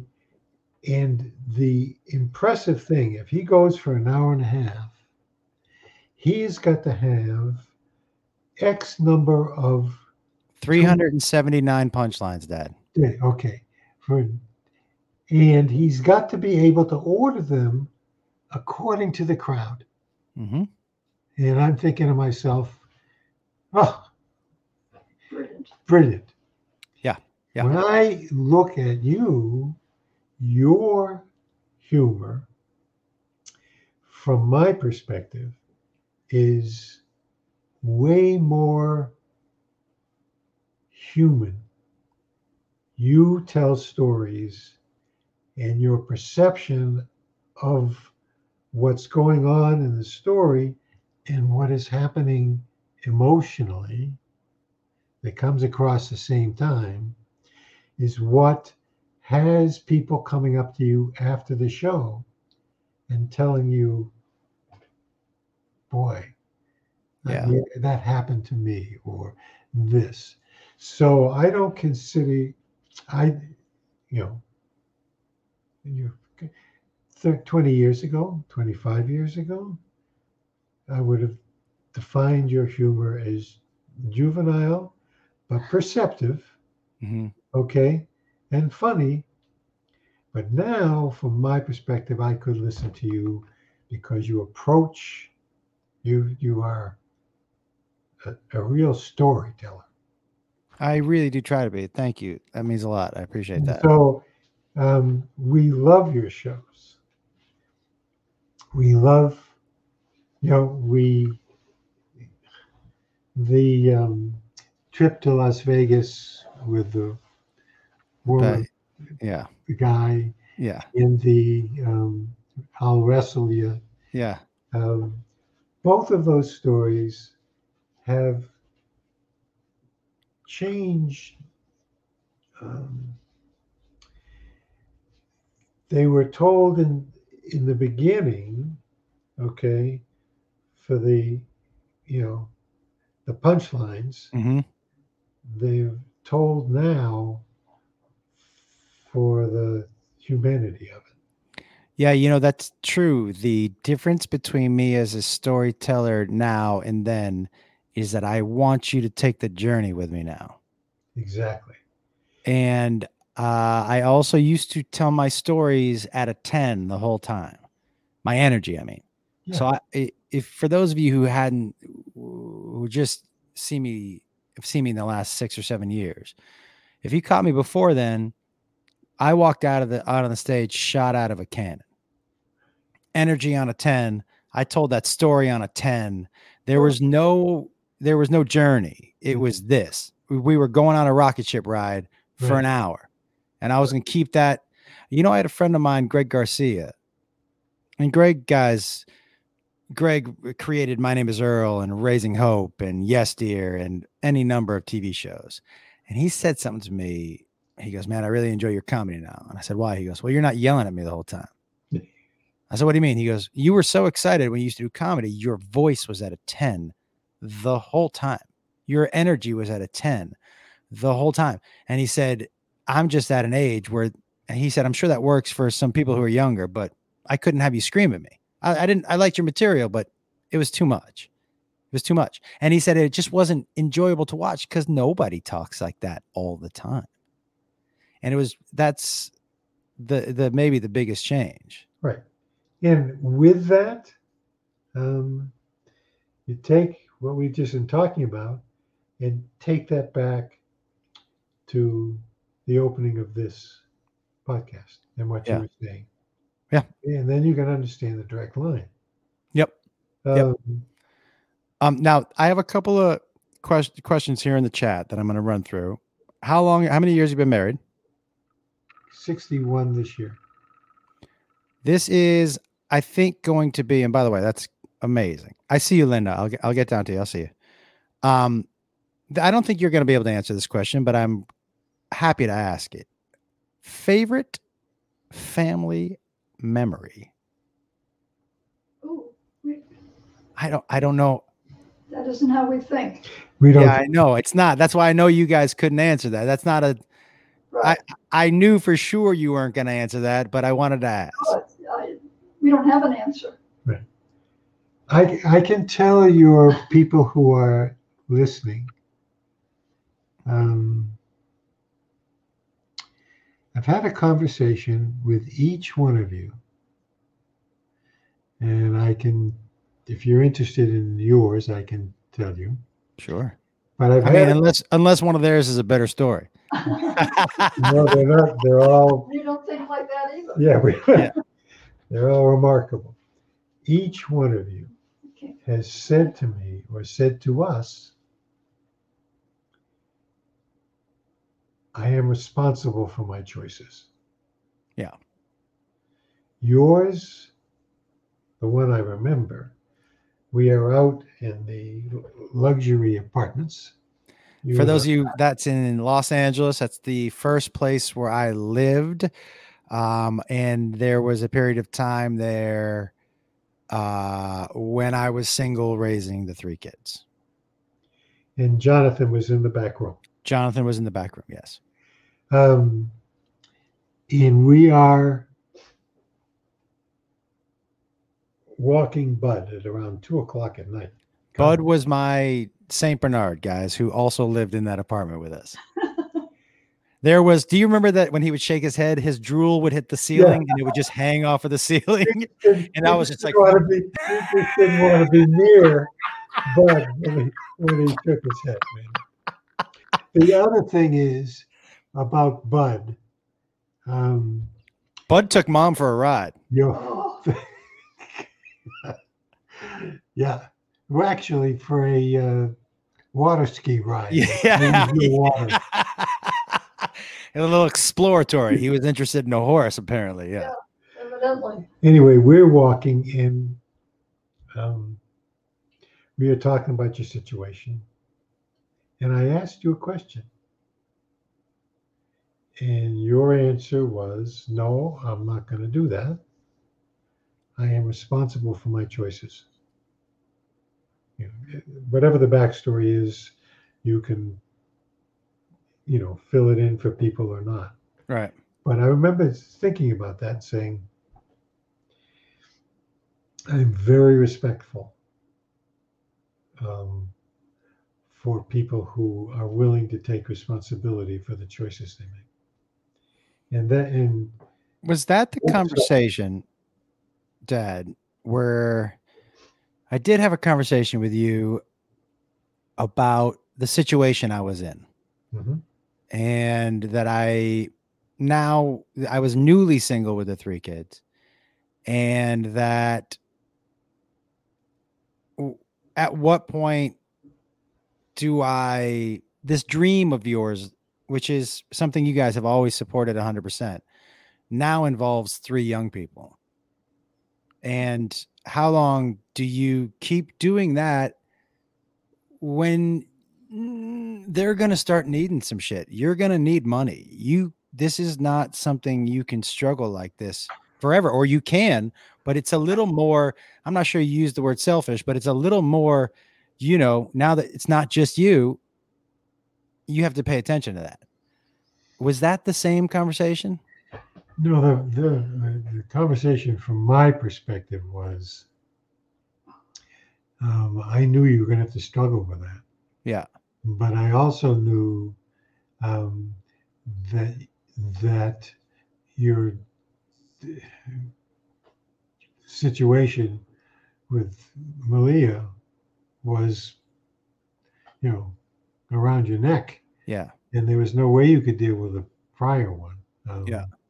And so I asked you about that, and you said, I'm responsible. That was the one Yeah. Stuck with me. I do feel that is something that all of us got from both of you. It's not a coincidence that all four of us said it. And it's 100% something that we got from you guys, because it's something that you both made sure we knew was important. And I do think it's important. I think, a huge problem right now is that nobody's accountable for anything. Nobody is accountable. Nobody. Me, it wasn't. Well, I mean, it's always somebody else, and I did or whatever. Yo, you did it. You did it. All right, let me ask a couple more questions. I knew this question was going to come up, and I'm going to put it right on the screen so you can see it. But Dave wants to know if you ever ordered anything off the TV while babysitting Jacob. That's that joke about Jacob still hasn't admitted that he ordered the porn. Right. The answer was it was an easy no. I mean, that he stayed up later than we did. Exactly. He outlasted us. So whatever went on, we didn't hear it. Would we have turned it off? No. I don't know. I think but maybe Mom and I did. Yeah. Okay. So is there anybody down below? Jeffrey, Kate, Linda, Ray, Ty, you already asked a question. Jen, Laura, Heather. If you have any questions? Kate Tagonia said, I have a question, please. All right. Look at that. You're muted, Kate. Hi, Kate. There you go. Hi. I just wanted to know what your favorite memory with Josh, like as a child, was. Like, what are some of the cute things he did? Oh, thanks, Kate. For us, I can tell you what some of the surprising things he did, but having Josh is just the complete, favorite, and we can't think about that. But there are two things, both of which lead to this moment. The three boys, and I may have said this earlier, the three boys prior to him would have nothing to do with being on the stage. Not even, because when he was in elementary school, the sixth graders did a Gilbert and Sullivan production. I believe my name in that play was Cyril. I have no idea what it was. Princess Ida was the play. That's right. Oh, was it Princess Ida? Yeah. Anyway, so the three boys would have nothing. Go on the stage. What are you doing? So we've got baseball practice, and Josh says, well, I gotta do this thing at school, and I'm in a play, and I'm thinking to myself, he must be a stagehand. That might be typical of the other three. It turns out that he's got a lead in the Ida, and he's singing, and the solo. Home. Wait a minute, he had a standing ovation. That's right. Well, I'm talking about the practice when I first saw him. I'm saying, is he our kid? Anyway, he gets home, and I say, and the six of us are sitting around the table, and it's the first thing that the other five of us knew that he was that involved was when I went to pick him up after practice, and I saw what he was doing, and I said there was some wonderment, and there was, you're kidding me, and I said, and he's really good. So, and then I was scared to practice my solos at the house because, listen, I don't know if anybody grew up with three older brothers, but they weren't going to be nice about it. Do you know what I mean? Like, so I was like, let me keep this under the covers for a little while. Yeah, I think I figured that out. Yeah. And the other one in the same is, I think I said this last time, when I got back from work and Mom is zooming around the kitchen putting food on, what's the hurry? We got to get Josh over to the bar. What was the name of it? Iron Horse. Iron Horse. Iron Horse. He's doing a comedy bit, and and when he came back, what was interesting about the other kids who were scared to death, but when he came back, and it turns out that he's really good, they started to say, "Well, tell him about this.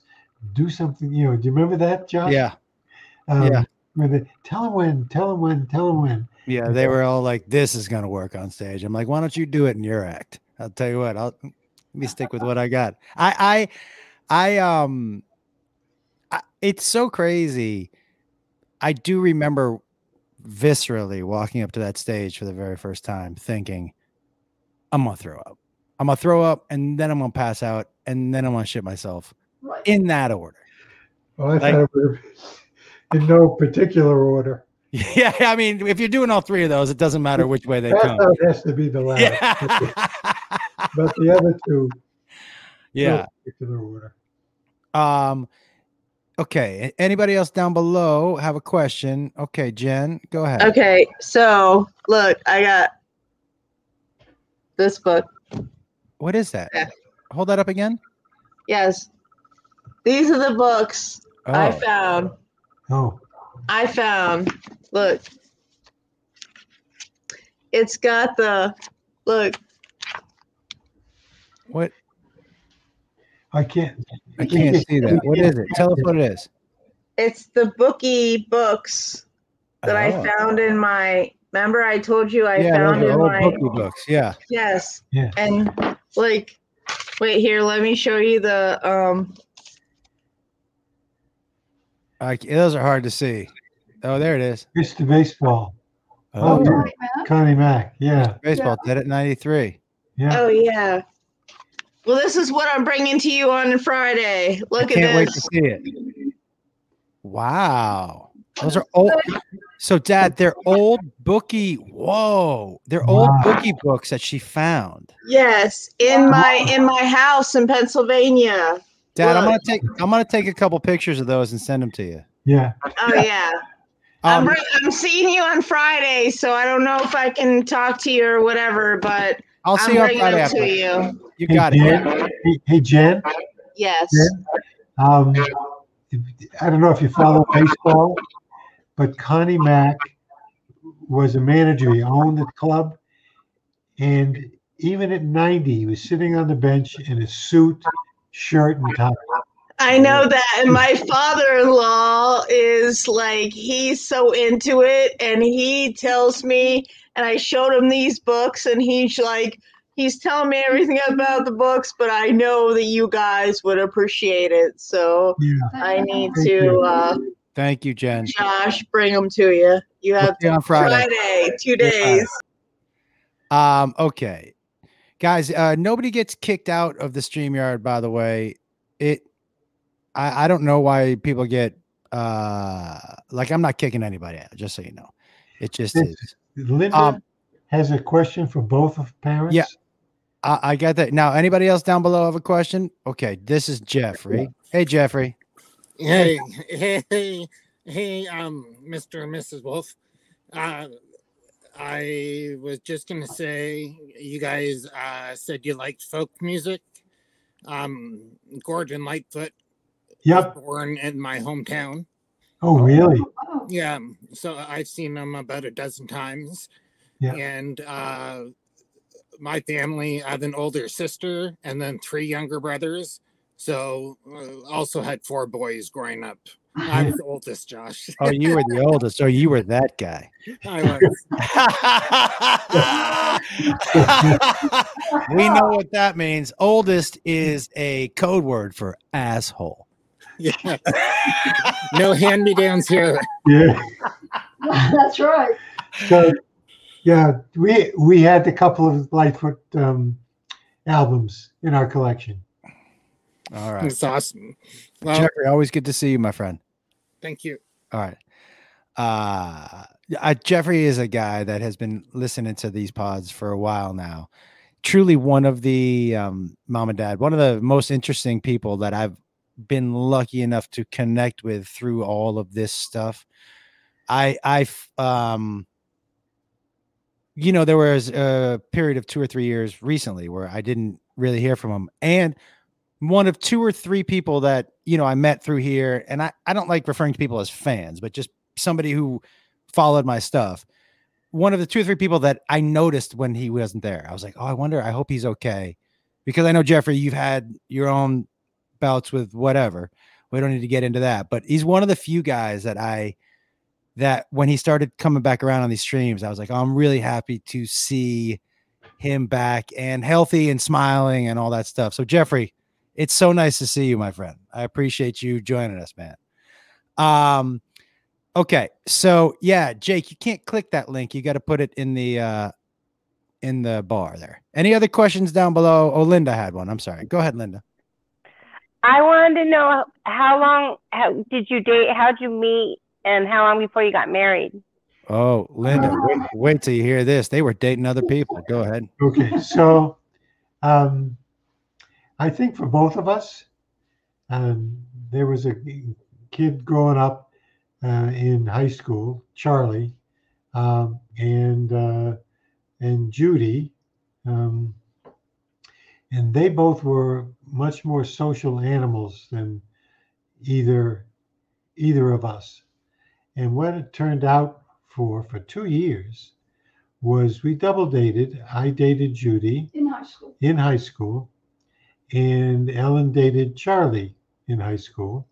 And because Charlie and I were pretty close, Mom and I spent the weekend in cars together. Only if I was in the front, she was in the back. And if she was in the front, I was in the back. Wait a second. I have to ask 2 questions before I go any further. First of all, what type of car are we talking about? Like, no, their parents' car. Their parents' car. So your parents' car, like an old Chevy or something like that.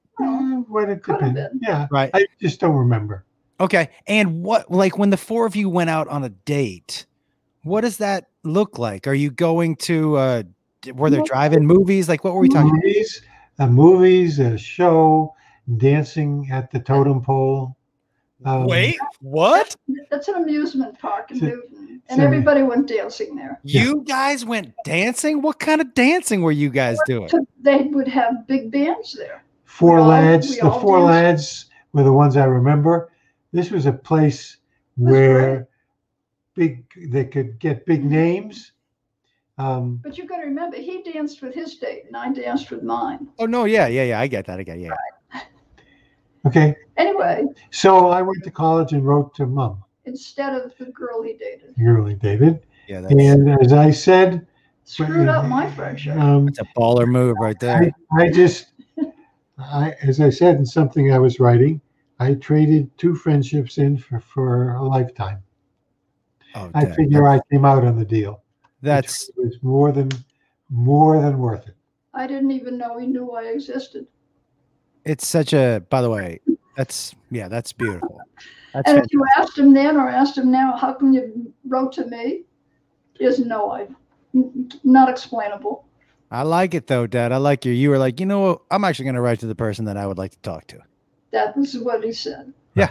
That seems like but at such a young age to have the stones to do that. Sometimes you just know.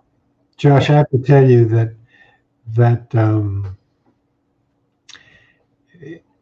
this is one compliment or maybe not be the compliment, but I was thinking of questions or I was asking myself about things that I don't think many high school kids ask themselves about. Right. Yeah. Well, do you feel like the both of you? Do you feel like you've always been fairly self-aware, or? Yeah. Feels that way to me. It feels that way to me. Okay. And by the way, just anybody else, I know, what a line, right? Come on, man. That was a good one. Anybody else down below? I see Laura and Heather. Okay. Heather, go ahead. Hey, how are you? I'm good. How are you guys? Hi, Good. Mr. and Mrs. Wolf. Hi. I read your thing about the goat. Yeah. It was a crazy situation for my Well, friend. it's up here somewhere. She actually had some reason and facts behind how you could decide what was happening to that goat. If an animal has been penetrated, yeah. Well, I can tell you right now, there was no penetration on that animal. And I can say it never occurred to me. I Yeah, just never. Hey, by the way, for his mother. guess what, Mom? It never occurred to me either. Right. I come from a country that are known for sheep shagging, but the only reason they're known for sheep shagging is because it was a lesser fine to be penetrating a sheep than it was to be stealing somebody's sheep. So if you were about to be caught stealing a sheep, you would just pretend to be mounting it instead. So you would get a lesser fine. Where is that? Wales. In Wales. Oh, really? Yeah. That's fascinating. Yeah. Now, Heather, did you have a question? Yeah, my question was actually just wondering if Mr. and Mrs. Wolf had any celebrity or Hollywood interactions, through you that stand out particularly well, or that they wish that they had and haven't had yet, or. Interesting. Can I take a guess at this answer? Yeah, sure. Neither one of them give a shit. They both like the things that I have done. They're happy for me. They're happy to meet the people that I work with, but neither one of them. This is my guess. There's nobody they wish they had met. There's nobody that they're like, I'm so glad I always wanted to meet that. That's not. Am I right? Right. Oh yeah, we don't. Dead on. I don't remember ever asking you for autographed pictures. No. From some other people. No. And I will say maybe the most like with that David Ortiz roast and the first pitch at Fenway Park. But those were just fun things to go see. That's or right. Do.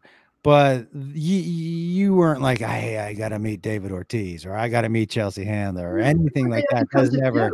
Right. Nah. That's right. Yeah. I just heard something on the radio. We are interested in people for who they are, not what they do. Yeah. Yeah. You definitely have always been that way. All right, everybody. If there's no more, Brian, you're the last person left down there who hasn't asked a question. If you don't have a question, no big deal. If you do have a question, raise your hand and I'll bring you on, but no big deal, my man. I just want to make sure if you're down there that I'm not skipping you. Okay. Somebody wanted the coffee cake recipe. Yeah. I mean, do you want to give up your secret? Like, that's the question, Mom. I'll post it. It's from a cookbook. Do you want me to send it to you, Josh? Send it to me. I'll post it. And not only post it, but give it to Jake, please. Because that's the first question out of his mouth when we came to LA. Yeah. When are you going to make the coffee cake, Nana? Oh, listen, there's no doubt in the world that everybody looks forward to the coffee cake. There's just no getting around it. Hold on one second. One last question. Brian, what's going on, my man? Hey, how are y'all doing? Good. I was wondering, what's the most socially or historically altering event in your guys' opinion that happened during your lifetime? Whoa. Great question. Whoa. Brian, you don't mind silence till we sort it out. Yeah. That's an interesting question. Brian, can I ask you a question? Sure. Do you mean for them personally or for more like a global? No, I was intending as a global type thing, but I'll take either answer, of course. Okay, thanks. That's a fascinating question for me as well. Because you guys have seen, I mean, as far as socially, like when you were growing up, there wasn't TV. So you've seen from the inception of the entertainment explosion and the social. So you've seen every single one, really, which is, I guess I've never thought of that before. Yeah, but think of our grandparents. Yeah. When they saw a car driving down the road, or actually saw something that stayed up in the air. Right. So for them, that must have been so. BB said the car was the one for her. Your grandmother said that. Choose one? Yeah.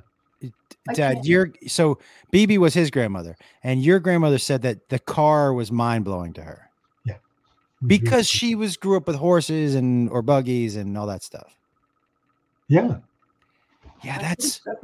Hey, Dad, can I ask you, what year is that where most everything has moved to cars? Do you know? No, we have to do Model Ts. When the Model Ts came out. Is that 20s? What was the question, honey? What year is it, Mom, where everything basically moves to cars, no more horses? Oh, we weren't part of the horses. No, I know you weren't part of the horses. Oh, BB? Yeah. BB was, yeah. Well, my grandfather was a peddler with a horse and buggy. What do you mean a peddler? What do you mean? Bubby's dad. But what does that mean, peddler? What does that mean? Household goods. He went from house to house with household goods. Peddling things. PEDD. With a horse and buggy. And what kind of things were we talking about? And was it true door to door, like cold? You just knocked on a door? Door to door. Except he got to know everybody, and he would get things that people needed eventually. He was at it for most of his adult life in and around Hartford, Connecticut. What are they peddling? Like, what's in the back? Soap? Like milk? Like, what are we? Everything? Household goods like pots and pans and things that clinked and clanged. My mother always said they took better care of the horse than the 6 kids. Yeah. Oh, they had to. Yeah. She said when they got to a hill, they had to get out of the buggy so they could walk it up. Wow. Yeah. The car, I cannot see why the car. Oh, changed everything. Changed everything for people visually, just to be. Oh. It must. Yeah. And it also must have changed the infrastructure of the country. Like you need now pavement. You need roads. Roads. There, for me, Brian, there's a bunch of them. One. You're gonna take mine. Well, Mom is talking about World War II. I had a whole bunch of things in terms of consciousness of the world, and I can't separate them out because I really think that's where most of my education came from. Was World War II and the 60s and 70s. Yeah. That's where I learned about the world I was in, and it was a big part of my household growing up. Yeah. Yeah. Well, so many tremendous changes. So many forever world-changing things happened in those decades. Yeah. Yeah. Yeah. For me, the technology piece, which is so important to me, that the putting somebody on the moon started a circle for me that is, and then the other thing, the 60s culminated when we elected a black president. A black president? Yeah, Obama. Oh, the 60s culminated. Right. Got it. So those two things, and I think Mom's were not the technological, but the social things, cultural. Yeah. What she mentioned. All right. Well, I have to tell you, like that, Brian, that was a great question, man. That was really a great question. And you really asked a question that I have spent an hour trying to figure out how to ask. And you just asked it. So good job. I will tell you guys, and we're going to wrap it up here. I think we'll probably do one more of these. We still haven't gotten to Amherst, really. Yeah. But I will say these last 2 podcasts have been, fulfilling is not the right word, but I feel so lucky, and blessed to have both of you here and willing and able to do this. You're both, when you're a kid, you're so up until whatever age, forget when you're a kid. Up until whatever age, you're so wrapped up in you that you forget to ask questions. You know, and I'm sorry this has taken me so long to ask these questions, but I'm truly fascinated and I feel, you know, the more I talk to you guys and the more we've done these two shows, the more I see how much of me is you. I'm not sure that I saw it so much, but how much of me is you guys? You know, Dad, I've always known that, like, that I feel like the storytelling, like, I remember, you think you're a great storyteller. I remember listening to Papa tell stories. You know, I really do. I remember thinking, this dude is captivating. He had such and then Mom, Grandpa to me, it's so funny. I reference him, I think, more than you know, about like what just a gentleman that guy was. Just such a unique man. I only remember such just pure kind and love, that feeling of he would always put his arm around you kind of man. But like, as I get older and I think about who you are more, I really can trace it back to you two. And I don't have as many memories of Bubby. Obviously, I was a little younger and I didn't spend as much time with her. And she wasn't as a child as accessible to me as Grandpa was. Do you know? He was a very accessible, but I still have some of Bubby's letters, her handwritten letters.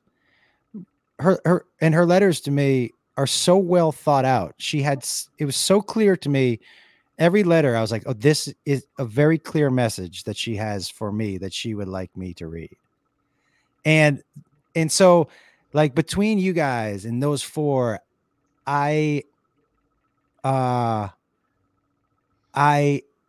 so crazy how you think, oh, I'm my own guy. And you're like, well, I mean, parts of me, but there's so much that you're like, oh yeah, there's so many things. I remember growing up being like, I'm never going to do that when I'm a parent. And this is probably in my room when I was crying. When I'm a parent, I'm never going to. And then I did the same thing. And it's funny, not funny, but like, it actually is for me. I don't know what the word is. I'm comforted knowing that I'm part of all of you. I really am. I'm because I hold all of you in such high esteem. To know that I have the parts makes me feel good.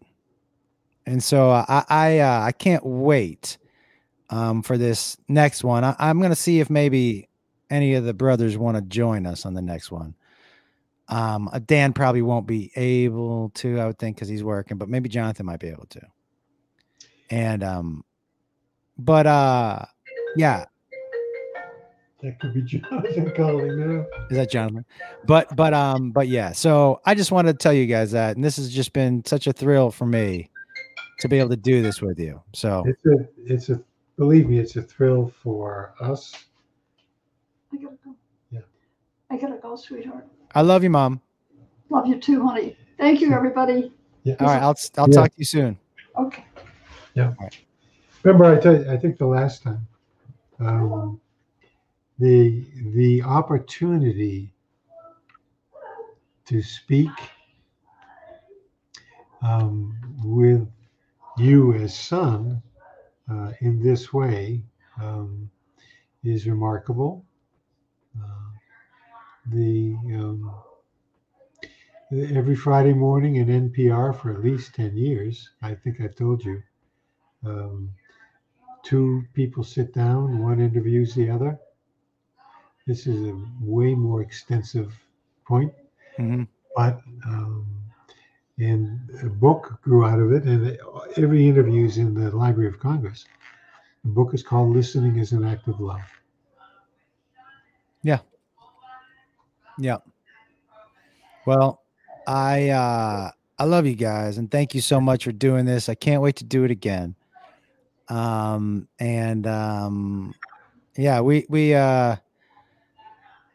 yeah, this is great. And maybe next time we'll talk about how good the Red Sox are doing this year. Well, it'll have to be in 2 weeks. Be good. Oh yeah, 2 weeks. 2 weeks. We'll take a little, and we did this with the last one 2 weeks ago too. So, but I love you. Jakey's here. We're gonna go see. Avery has a softball game tonight, so we're gonna go over and watch our softball game. And you know that the Oakland team, Nashville's in the running. Yeah. But if I had any financial interest in the Oakland team, they should go to Vegas. Yeah, I mean, there's a lot more money there in terms of the, yeah, the convention. Out less in Vegas too. Yeah. That is for sure. All right, Dad. Well, I love you. And everybody, thank you so much for tuning in to Tell Me Something Good. Ray, you just rejoined us. Did you have a question? Okay, let me just get her on real quick. Go ahead. Hi, Mr. Wolf. I didn't really have a question, but I just wanted to say thank you for raising a wonderful son, because he's been helping me through some mental stuff. Oh, well, that's very nice. Thank you, Ray. You're welcome. Very respectful. Well, there you go. And that's a good thing to end it up. Yep. A compliment. I like that. All right. Well, Dad, I love you. And I'll FaceTime you from the car with Beth and Jakey. Okay. All right. I love you. Love you. Bye. Well, guys, there you go. Yeah. It's such a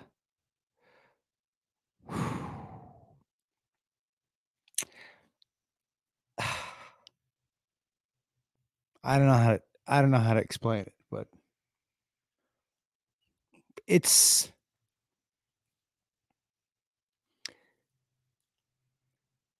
means so much to be able to do this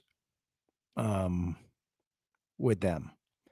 So, and part of you is like, I feel guilty that I didn't appreciate how amazing these people were, my whole life. And I think probably most people don't when they're growing up, but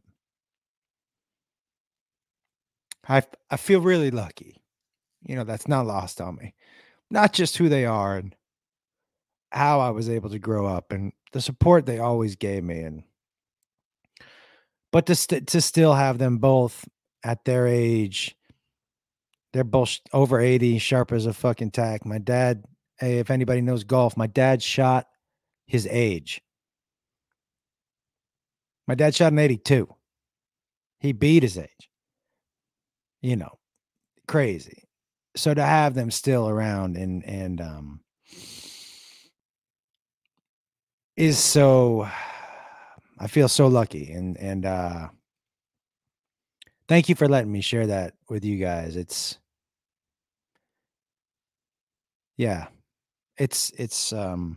something I can't put a price tag on. So good stuff. I love you guys. Thanks for listening to Tell Me Something Good. And I'm in Tampa this weekend and Spokane next weekend, comedianjoshwolf.com for tour dates. And Kate, I'm sorry, you're waving like crazy. You okay?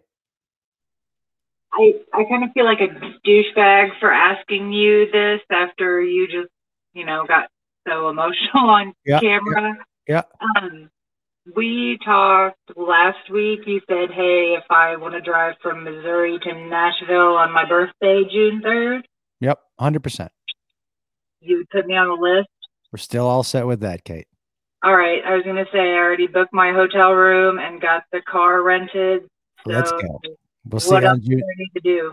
We'll see on June 3rd. All right. Can you put my husband down, please? Yep, 100%. 100%. All right. Thank you so much. And thank you for that thing with your parents. That was amazing. Absolutely. Thank you so much for sticking around for the whole show. Thanks, man. Have a great evening. All right. I appreciate it. All right, guys, I got to run.